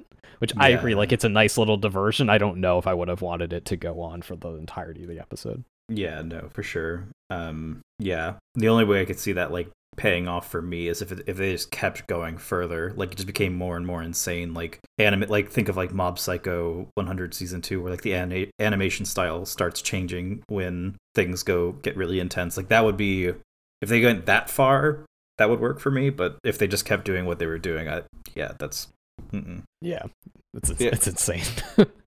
Yeah, and I think this is I had already kind of had rumblings of this in the back of my brain, but this is the first time I actually wrote down that I don't like White Snow as an opponent. Whereas Velstein and Sledge Mama and Skylark and everyone else has like some layer of depth between underneath them. Like, you know, Cunningham and Takeshi are rivals. Yama is going to get kicked off the team. River's a former teammate of Satomi. Everyone has like their own thing going on, but White Snow is just like, yeah, we cheat and want to win, and they have like the smallest amount of payoff in the last episode, like literally like a minute of like, well, I was obsessed with you. Okay, that's the end of that season. They just, all they do is throw up their everything proof shield, do the, oh, but now I can do this, and cheat and win. That's all. I don't know. It just didn't read well for me. I like the idea. I don't think the execution was great. I 100% agree.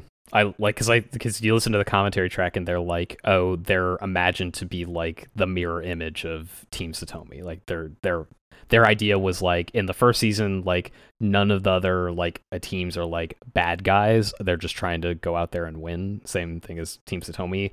Whereas like this is the first time they have a team that is like, no, we will like lie and cheat and like take every advantage we can to win the race.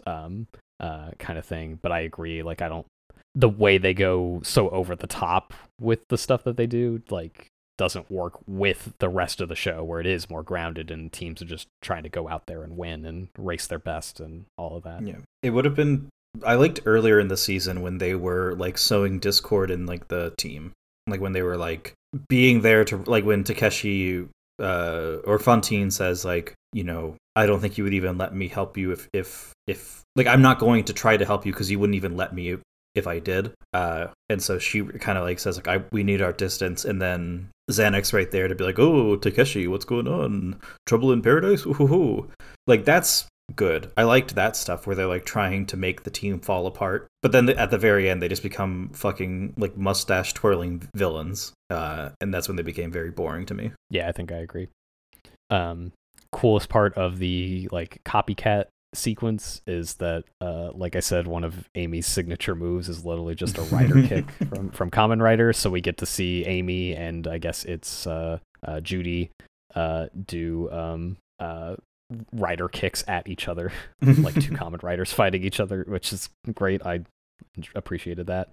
And okay, so then we're at the end of the episode with the like transformation where they go. Zanuck literally calls it Operation Snowman. This is one of those things where like I think it is stupid for the show. Like I don't think this kind of thing fits in the show, but in a vacuum, I think it's cool as shit. And I think the way they execute it is cool as shit because like the end of this episode, you see the entirety of the transformation sequence, but you only see it in close-ups. So you don't get like a full picture of like what they're ultimately like combining to make. And then the end of the episode is like a zoom in on Takashi's mech's like head, and you see the reflection of the quote unquote snowman in the helmet. Like I thought like the way that was all stylized was really cool. And to me it's got like big like JRPG like final boss energy to it, which again is incredible. Like that's an incredible energy to have. It's just not something this show really like has the space for, I feel like. Like, yeah. I get that they wanted to have a really big, heightened final match, but I feel like any of the matches between, like, Sledge Mama and Velstein had, like, better, like, rhythm and energy to them that would have made sense as, like, if, like, that last race against Velstein or that last race against Sledge Mama could have worked in the context of this is the last race of the season for me, whereas this just seems like you're trying a bit too hard to make it, like, this, like, oh, how are they possibly going to win kind of thing. Yeah, I'm glad you said it a lot more cogently than I did. In my notes, I said, yeah, the Voltron thing is kind of annoying. I want some sort of cohesion. So them doing this out of the blue looks cool, but is stupid. Like, it feels like a video game final boss, but that's not why I'm watching this show. And they do a little, like, the way they defeat it is kind of interesting. There was a point where they make a note of like, oh, like, you know, this thing's really slow. And I go, wait a minute, why can't they just enter speed mode and be like, all right, see ya? And they kind of do that at the end. But I think it's because it's literally like blocking. It's like blocking the track. Once they've combined, like that's also why it like gave me like big JRPG vibes. It's like, oh, you've got like, you know, Squall and your two other party members on the one side of the screen, and then the boss that takes up the same amount of space as like three enemies on the other side. Oh yeah. If you told me this was like a Magitech engine from Final Fantasy 15, I'd be like, yeah, okay, that's of course. Yeah. Takeshi has a moment where he says like, oh, I'm just having so much fun. I was like, oh, it's like ping pong. He's Pekko. God, could you imagine the Yuasa racing mecha show? Oh my Incredible. God. Dare It'd we just dream. be the perfect anime. Yuasa Sensei, please save us. Yeah, if you're listening, we know you're a fan of the show. So first, come on the show, and second, make the racing future mech sports high emotion show that we all want you to make. And I apologize again for fucking up your name for 2 episodes straight. I was saying like Misaki Yusa. I'm like, no, that's not his name. Damn it. Here's the point where it went even further than I wanted it to. Like, I was already annoyed. And then there's a singular moment that I was like, fuck this. It's when Max essentially becomes Asuka in Evangelion 4.0, where she takes off her eye patch. That's not where I went. Oh, where she goes full Gundam new type. She goes full Gundam new type.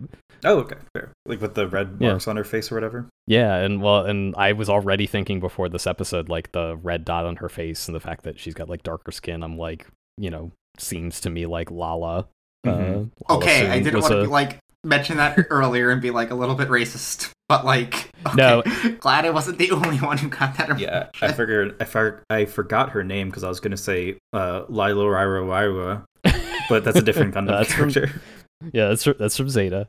But yeah, like I was already getting those vibes before, and then I wasn't gonna say anything either because I was like, I'm probably just I watch too much Gundam and think about Gundam too much. But then she literally just goes full new type in this episode, and I'm like, oh, okay, yeah, no, they were definitely thinking about that when they were making that character.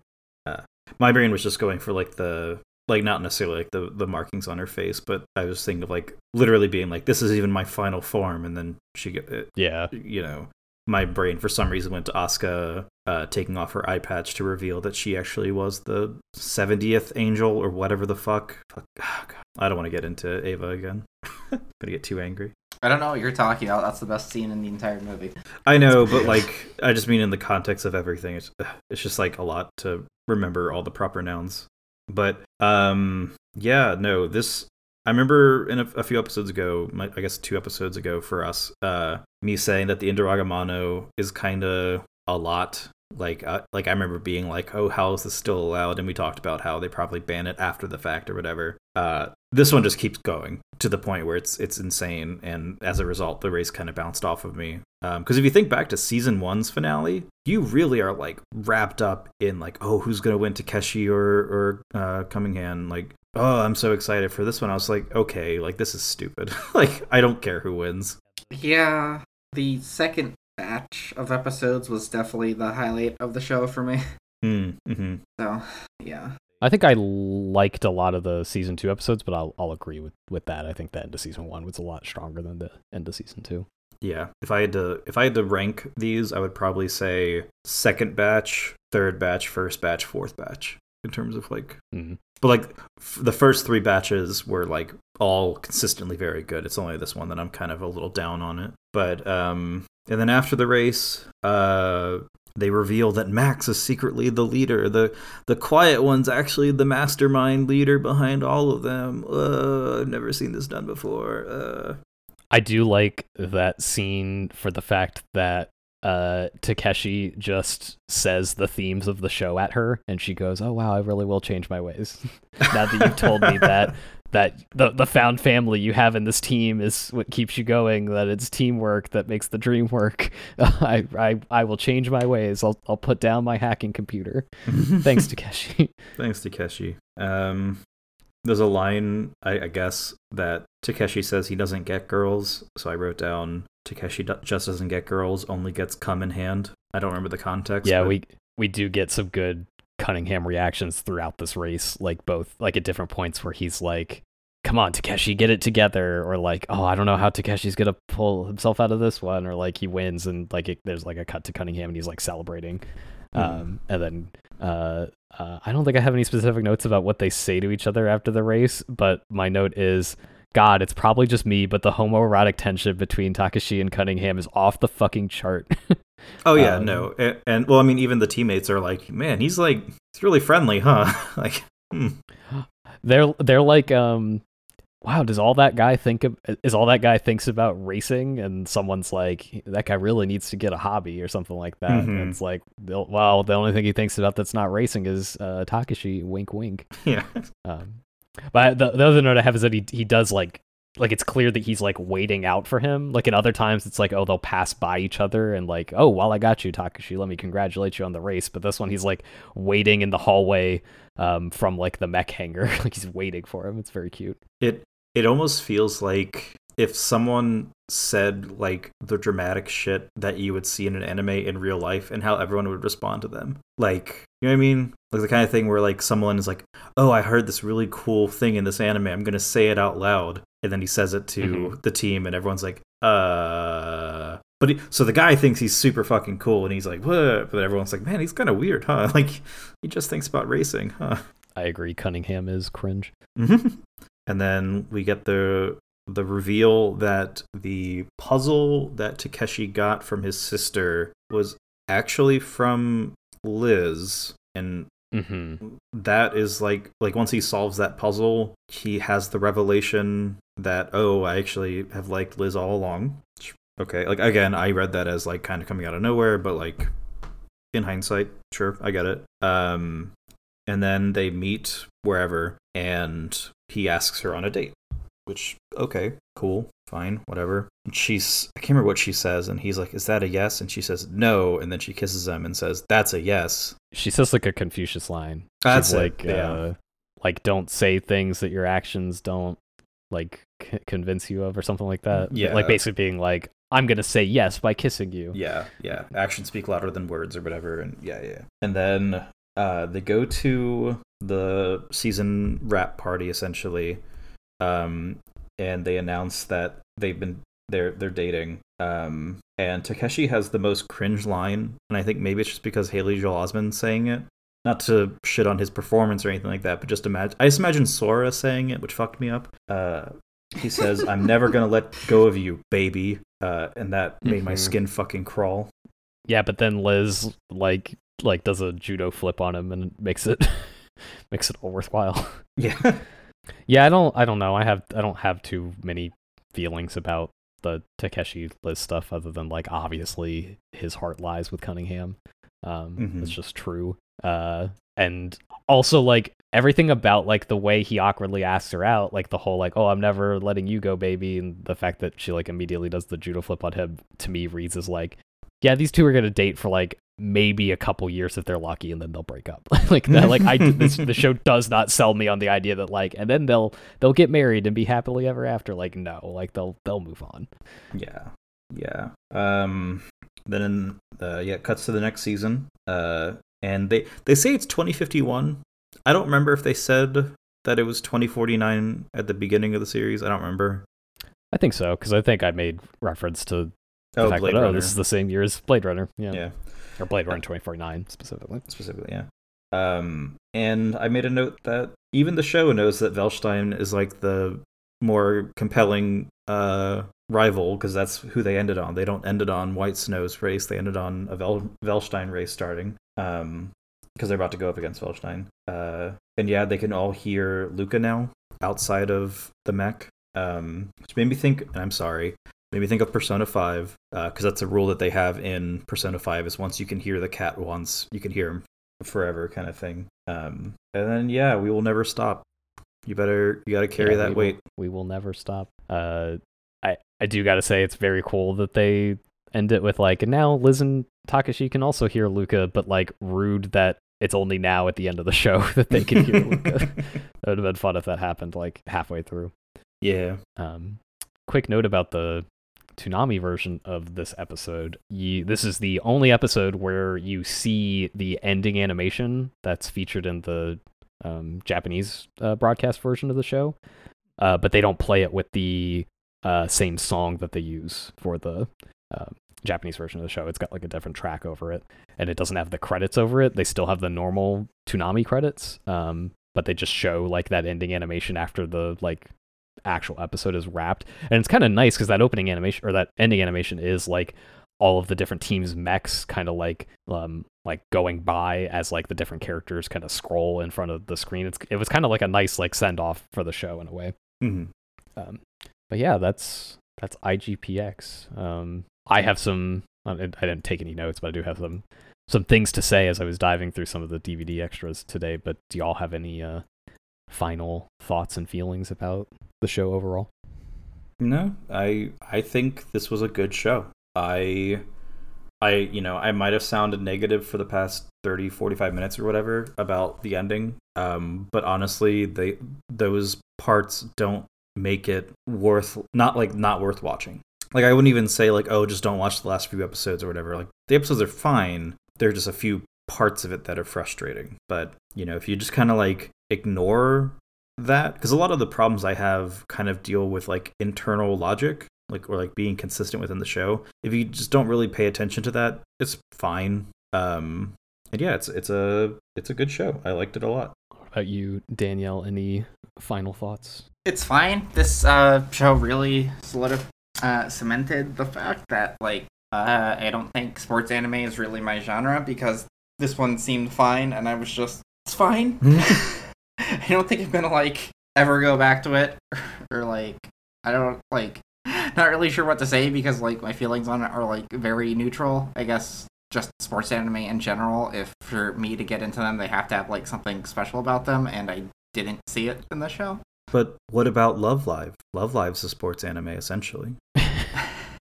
Yeah, that one has cute girls. We know where Daniel's cast full of lesbians. Because that's the one they compete in an idol competition, right? Or is that K-On? Yes. Okay. So yeah, basically a sports anime. No, I think that's totally a valid response to the show. I don't like I said before, my chief complaint, if I have one, is that the show's very surface level. So you really do your enjoyment of the show really depends on how much you are here for what is there on the surface.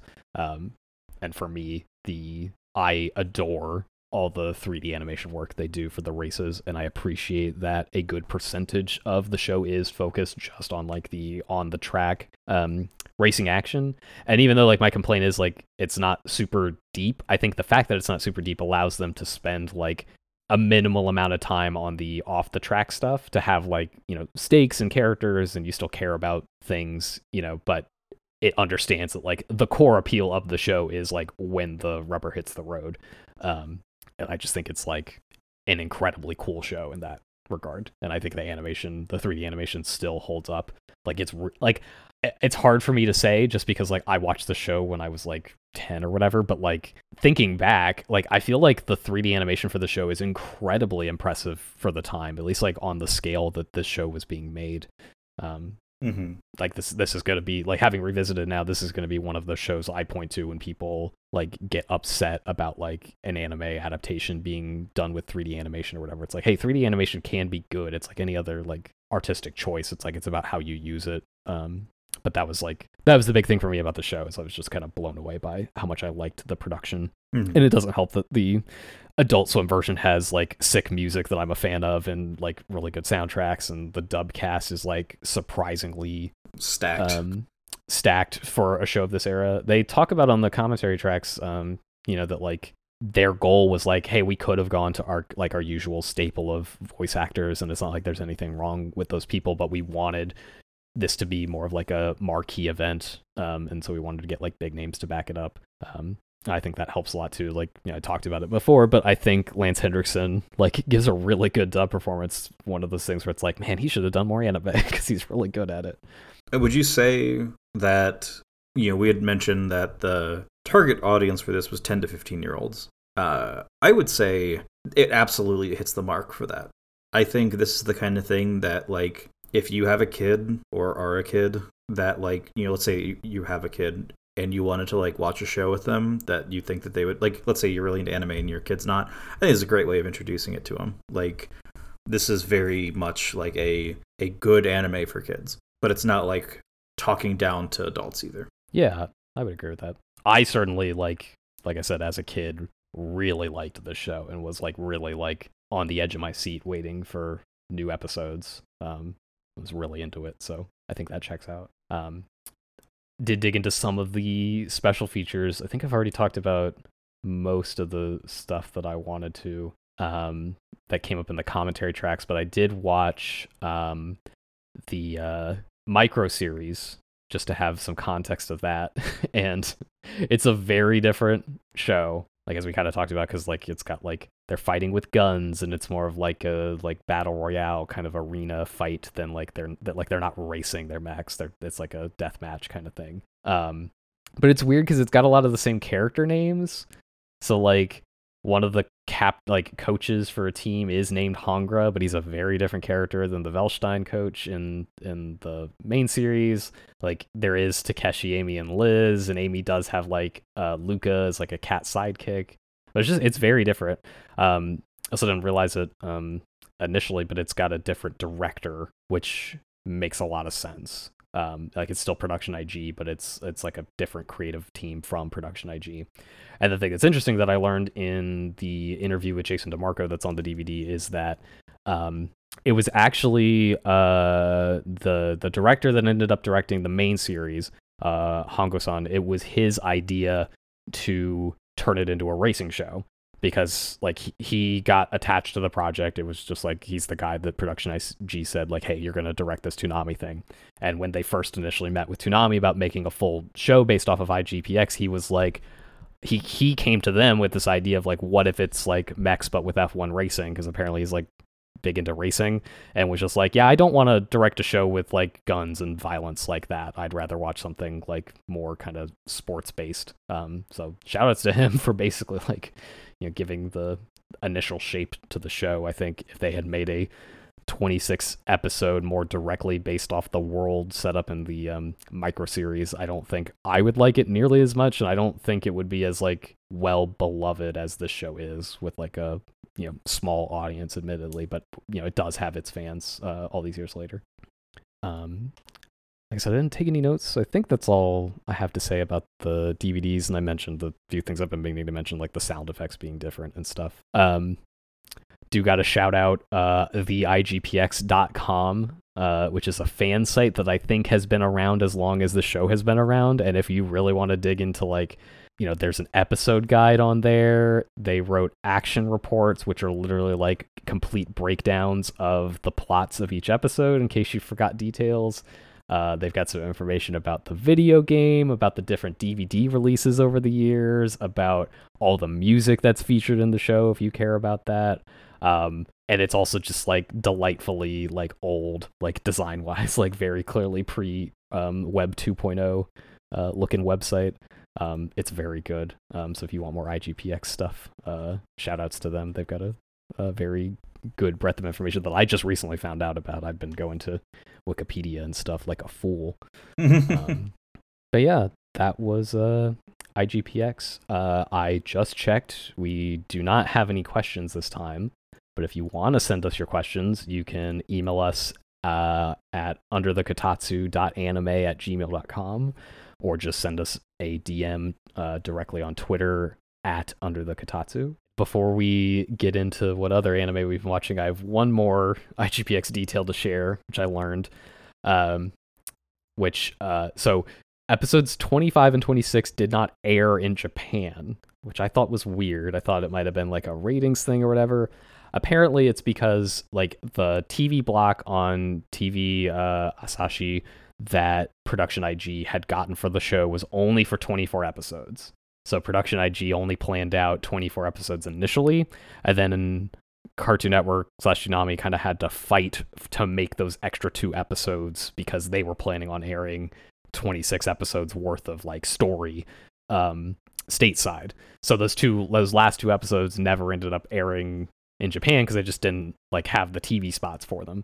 But they did end up airing in the US. And it was one of those things where it's like the director was like, no, we're just going to make 24. We're just going to end it after 24, which is weird to me. Like people would probably have been mad if like 24 was the last episode, if they just ended it with like before the fun. Like, I don't know if that's what that meant, or if at some point they'd only planned things for 24 and 24 would have like been the finale, but that means they had to cut other stuff. Mm-hmm. That I'm not quite sure of, but that's the reason why if you look up on Wikipedia, it'll say like, you know, all the air dates in America and the air dates in Japan, and there's no air date for the last 2 episodes. It's just a fun fact. I will say Japan got the better deal. If I was gonna say, if they didn't have to deal with the true. Voltron ending, then they got a better deal. It maybe kind of explains why those episodes are like that, if that is just like the guys at Toonami being like, no, we're going to make 2 more episodes and they're going to combine and make Voltron and it's going to be sick. Who knows? Anyway, enough IGPX talk. Who wants to go first with what other anime they've been watching? I can jump through mine pretty quick. I finished A Place Further Than the Universe. Cried, obviously. I was gonna say, how many tears did you cry? I didn't until the second to last episode when she finds the laptop. Yeah, no, yeah, that's the part. Yep. It is a great little short thing. Highly recommend. It's only 13 episodes. Yeah. If I hadn't just watched it, I might have put it as one of my picks, but it's a delightful thing. Other than that, I've been still reading through Akametsu. I didn't get to read as much as I'd wanted, but it's getting there. Replaying through Yakuza 7, Like a Dragon, which I don't know how it was released in Japan. If it was just Ryuga Gotoku 7, or if it's Yakuza Ryuga Gotoku. I don't know how they did it, but whatever. Still an amazing fucking game. Highly recommend it to anyone, even if you don't really like turn-based combat. I don't really, but still, it's just so good. Never seen a better Dragon Quest fan game. And then finally, I watched just yesterday a movie called Harakiri, which is the act of slicing your belly open. Seppuku is the ritual. Harakiri is like the actual act. One of the best movies I've ever seen. 10 out of 10. Highly recommend to anyone. It's a bit heavy, but it's very, very, very good. From the master Masaki Kobayashi, who has directed lots of really good films. I thought Yojimbo couldn't be beat, but Harakiri is right there. Speaking of, I also got Crash Bandicoot 4, It's About Time, and I've been desiring to do Harakiri because holy fuck, that game is brutal and not in a really fun way. I'm very much hate fucking my way through it. I'm gonna beat it. I can't let it beat me. But it's This is how it gets you. Well, it's your quest. I did this with it's your Celeste. This is my Celeste. Well, I did the same thing with the Crash Trilogy remaster, where at every step of the way I was like, I fucking hate this game, but yet I 100%ed all 3 of those games because I hate myself. Celeste, I had a good time with Celeste. I would not compare those two. Yeah. Celeste was worth the journey. This is like the Crash 1, 2, and 3, but like on steroids, because in 1, 2, and 3 there were a few levels that had like a hidden gem that you would go through. This one, you have to play through each level several times to actually get all of the things. Fortunately, all those things that unlock are just cosmetic, like skins. So I don't feel the need to do it, because one of the skins that was just included with the game was basically like kind of like an X-ray of Crash Bandicoot, where you just see his bones. So I can imagine that he is dead and been condemned to hell because this is the only way that I can get pleasure out of this experience, because I'm so miserable. But I'm gonna keep going because I deserve it. This is my penance for whatever. One interesting fact is that you can play as both Crash or his sister Coco. And if you put on the X-ray skin for her, she still wears pants and a bra, because skeletons have titties. Oh. Crash just has boxers on, but she has like boxers and a sports bra. Okay, that makes more sense. That at least like I thought like Crash was just like sorry, he's wearing his boxers that are like the white and pink hearts on it, but yeah, so we'll see. Like, I don't know, it's one of those things where, sometimes you play like a game and like there's a really hard section, you finally beat it, you kind of like sit back and go like, like I did it. This one doesn't have that feeling, because I'm feeling that on level 1, and I know that level 2 is just going to fuck me over. So each one is innovative in how they just want to slam my asshole, but we'll get there, and hopefully in 2 weeks I will either be dead or have finished the game. So you will either transcend to a higher plane of reality, having beaten Crash 4, or you will have gone insane. I either become no Dr. Manhattan or the Joker baby. Only 2 options. Yeah. And either way, you're going to get, like, melted like Rorschach at the end. Yeah. That's me. All right. Well, Danielle, what have you been watching? Well, I ended up watching Ponyo with my girlfriend again. Very typical Ghibli movie in how it's, like, beautiful looking. It's a little bit too long and very straight. Still overall a good Isn't time. That the fish movie? Yeah, it's the fish one. Does the fish fuck? Or the fish is like a 10-year-old girl. Oh, I have not seen it, for the record. But you said it's very straight, and I'm like, wait, who fucks? Or who? Yeah, it's very much not like that. That other fucking fish movie. Finding Nemo. Oh, the shape of water. Shape of Water. Yeah. Finally, for the scalings. My brain doesn't go to the Shape of Water when I hear fish movie. It's like, who fucked in Finding Nemo? Yeah, and then I finished up OG Love Live the other day, season 1 of it, moving on to season 2. Season 2 is good so far. It's nice to see the increased production values. Yeah, that's definitely noticeable. Season 1 was struggling a bit. And is Superstar a different Love Live series, or is that like a season? There's a couple different series with like different girls. Oh, okay. So there's OG Love Live, which follows one group. There's Sunshine, which has 2 seasons. There's Superstars, which is the newer one, and then the one between I always forget because it's named after the school. Nijigasaki? Yeah, Nijigasaki. Yeah, Love Live, Nijigasaki High School Idol Club is the one in between Sunshine and Superstars. Gotcha. Yeah, season 2 of OG Love Live is really good. I like it better than season 1, which makes sense. Like you said, there's a noticeable bump in production value, and also it's like the final season of that series, not counting like the movie. Well, anything else? God, I feel like there's something I'm forgetting, but can't think of it. So that's it, I guess. Well, maybe when I talk about Star Wars, you'll be reminded of what you watched.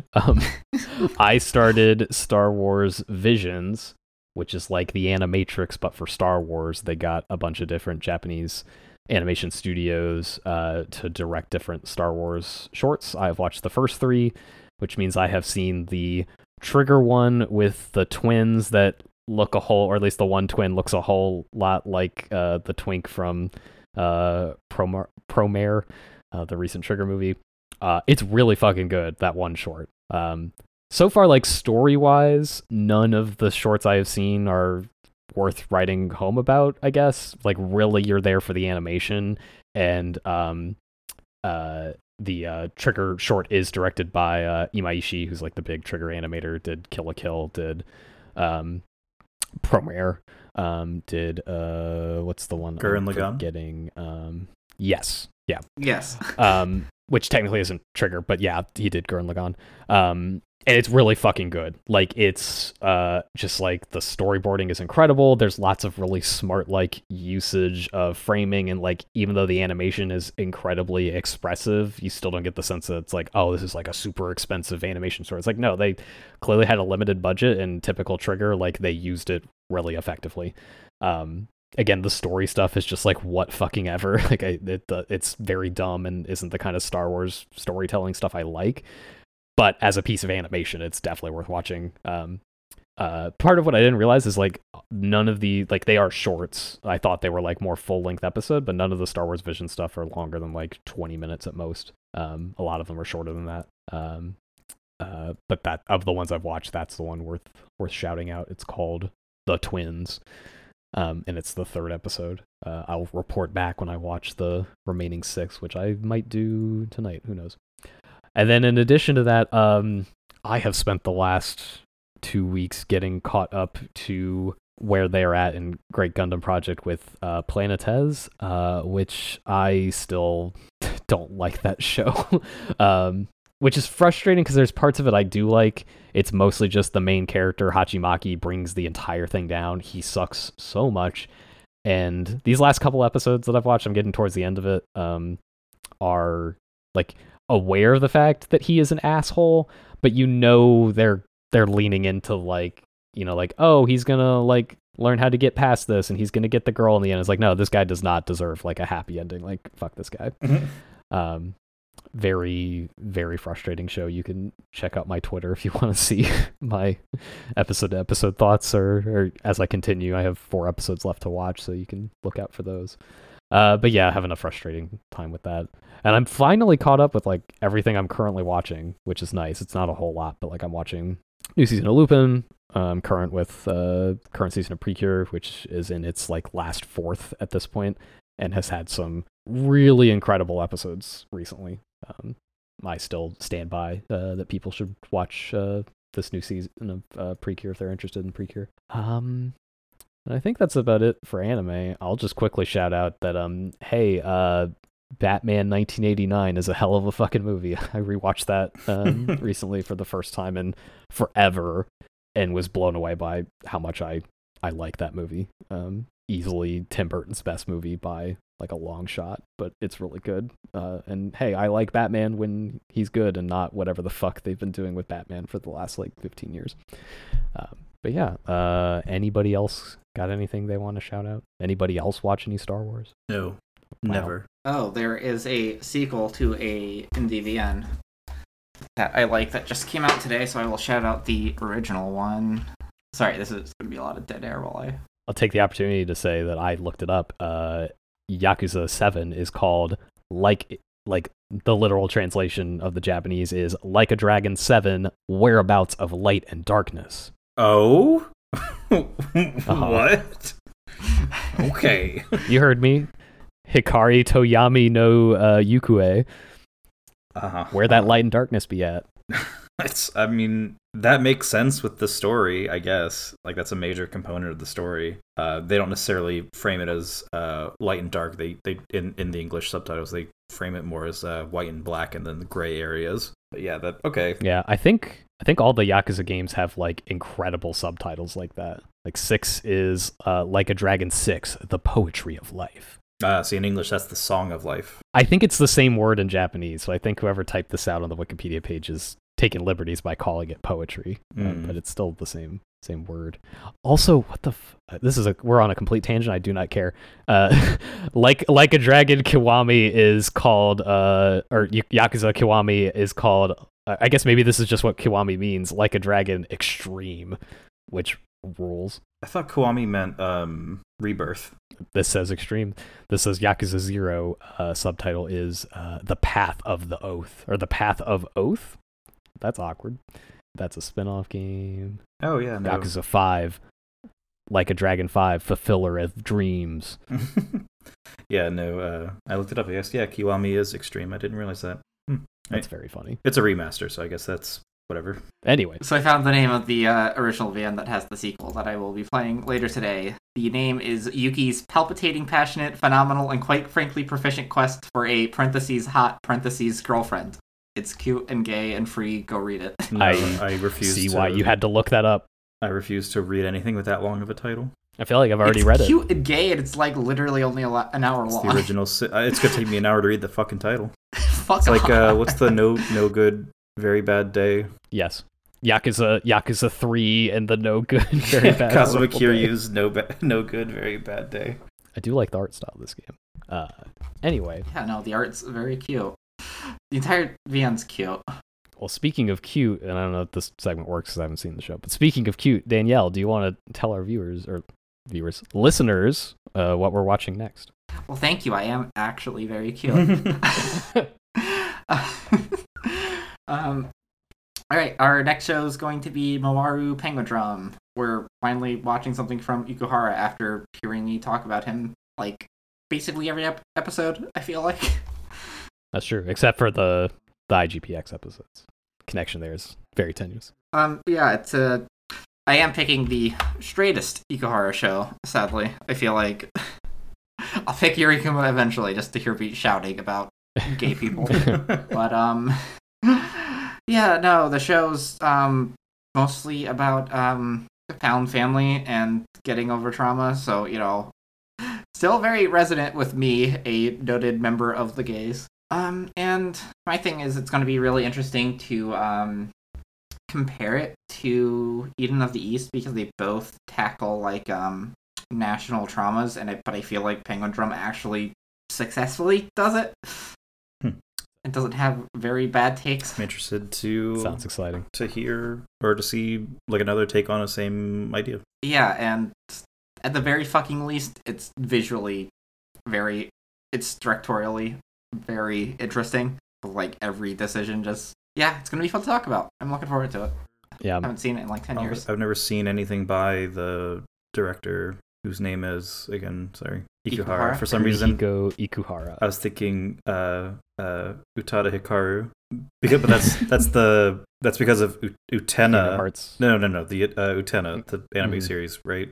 Yes. So that was his first lead role. Because he also, or did he? Because I think he only led some certain episodes of Sailor Moon.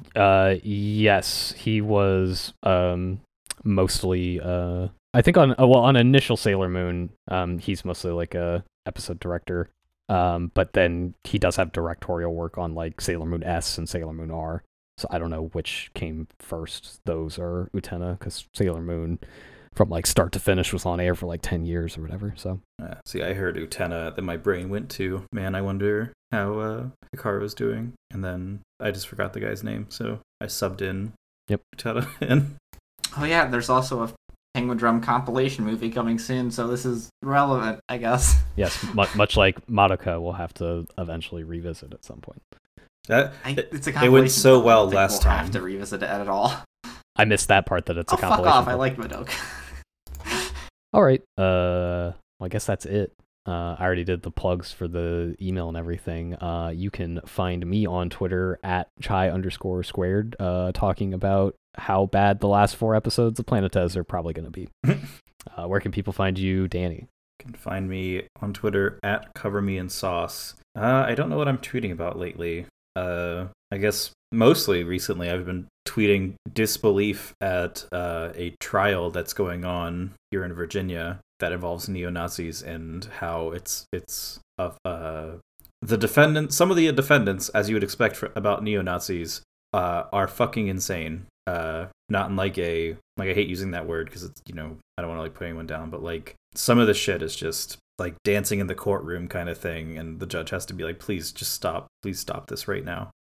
So you'll see me reacting to some of that stuff starting next week, because this should be the last week of the trial. I'll finally be free. Should. All right, and Danielle, where can people find you? I am at LesBunny with 1 N on Twitter, retweeting art of bunny girls and anime girls kissing each other on the mouth, which are not always mutually exclusive. I was going to say, is it anime bunny girls kissing? Sometimes. Check out the Venn diagram for further explanation. All right, well, that's been us. Join us next time for episodes 1 through 6 of Penguin Drum. Danielle, why don't you take us out of here? Be crimes, do gay, and God, I don't have a fucking anything besides like race fast, which I'm pretty sure was the stinger from the first episode. I just been mentally checked out the past series, y'all. I'm sorry. Be crimes, do gay, head empty. Yeah. Be crimes, do gay. Yeah. Rocket Takeshi. They're hacking the OS.